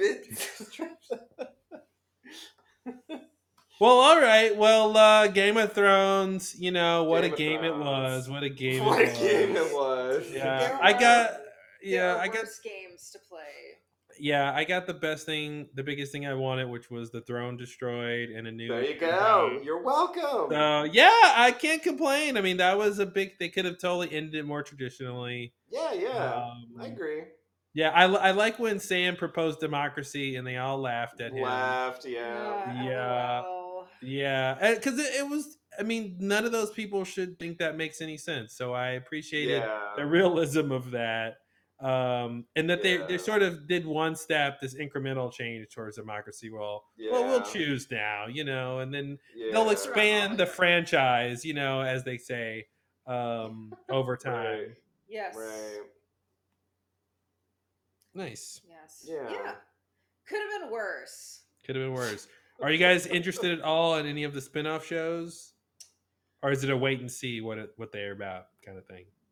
Yeah, I'm gonna be a wait and see. I think a priori I'm not interested, but if the show looks good, it doesn't necessarily have to be hurt or helped in any way by this series, because it can be very separated in time. So I don't know, I really like Better Call Saul, and I didn't think I would like that. And it's like a direct prequel, I don't think any of these are going to be right before Game of Thrones or anything. So I think they could be good shows. we see Ned Stark being born. Oh God. Oh, please, let's see that. Good Right. cast. I mean, I think there's a chance they could be decent, and if it seems like they might be good, I theoretically could be interested. But yeah, without any information, I'm not just automatically interested because it's a Game of Thrones thing. Yeah, I agree. And we Yeah. saw what they did with Hodor's prequel. I don't need to see anything like that again. God. What was Hodor's prequel? Hodor's Oh, prequel was boy. like 2 scenes where he's like walking around, and then second Oh, yeah. one he says, "Hold the door until There he it becomes is. Hodor." Yeah. Yeah, there it is. Yeah. All right, well, all hail King Bran. All hail, Long may yes, he all hail, reign. long may he If he reign. even cares. If Ugh. he even cares. Yeah. Who King knows? Three-Eyed Raven. Of the He was Amazons. like, didn't he say like I'm not even Bran anymore? Oh, don't bring that Yes, up. he said that. He's and Bran. so like now kind the question is like, was he manipulating everyone into this outcome? Let's it one of hope those- so. I mean, is that good? No, it's Oh, terrible. God. But like, it would make it more interesting and like coherent at least. Yeah, like I can't interfere with the timeline because if I do anything, I might not become king. Yeah, and I have to be There were king these because fans who had this theory that the previous Three-Eyed Raven was had a behind- plan. Yeah, It's so true. It's maybe this is true. it. It makes The it seem plan like was to they were on get- the right track. The plan was to get Bran to be king. Well, I think they had more to it than that. This is a very, very watered down version, but it did involve Bran, so. I think I smell a spinoff. All right. All right. Well, thanks for listening, everybody, and until next time. See you next time then. Ciao.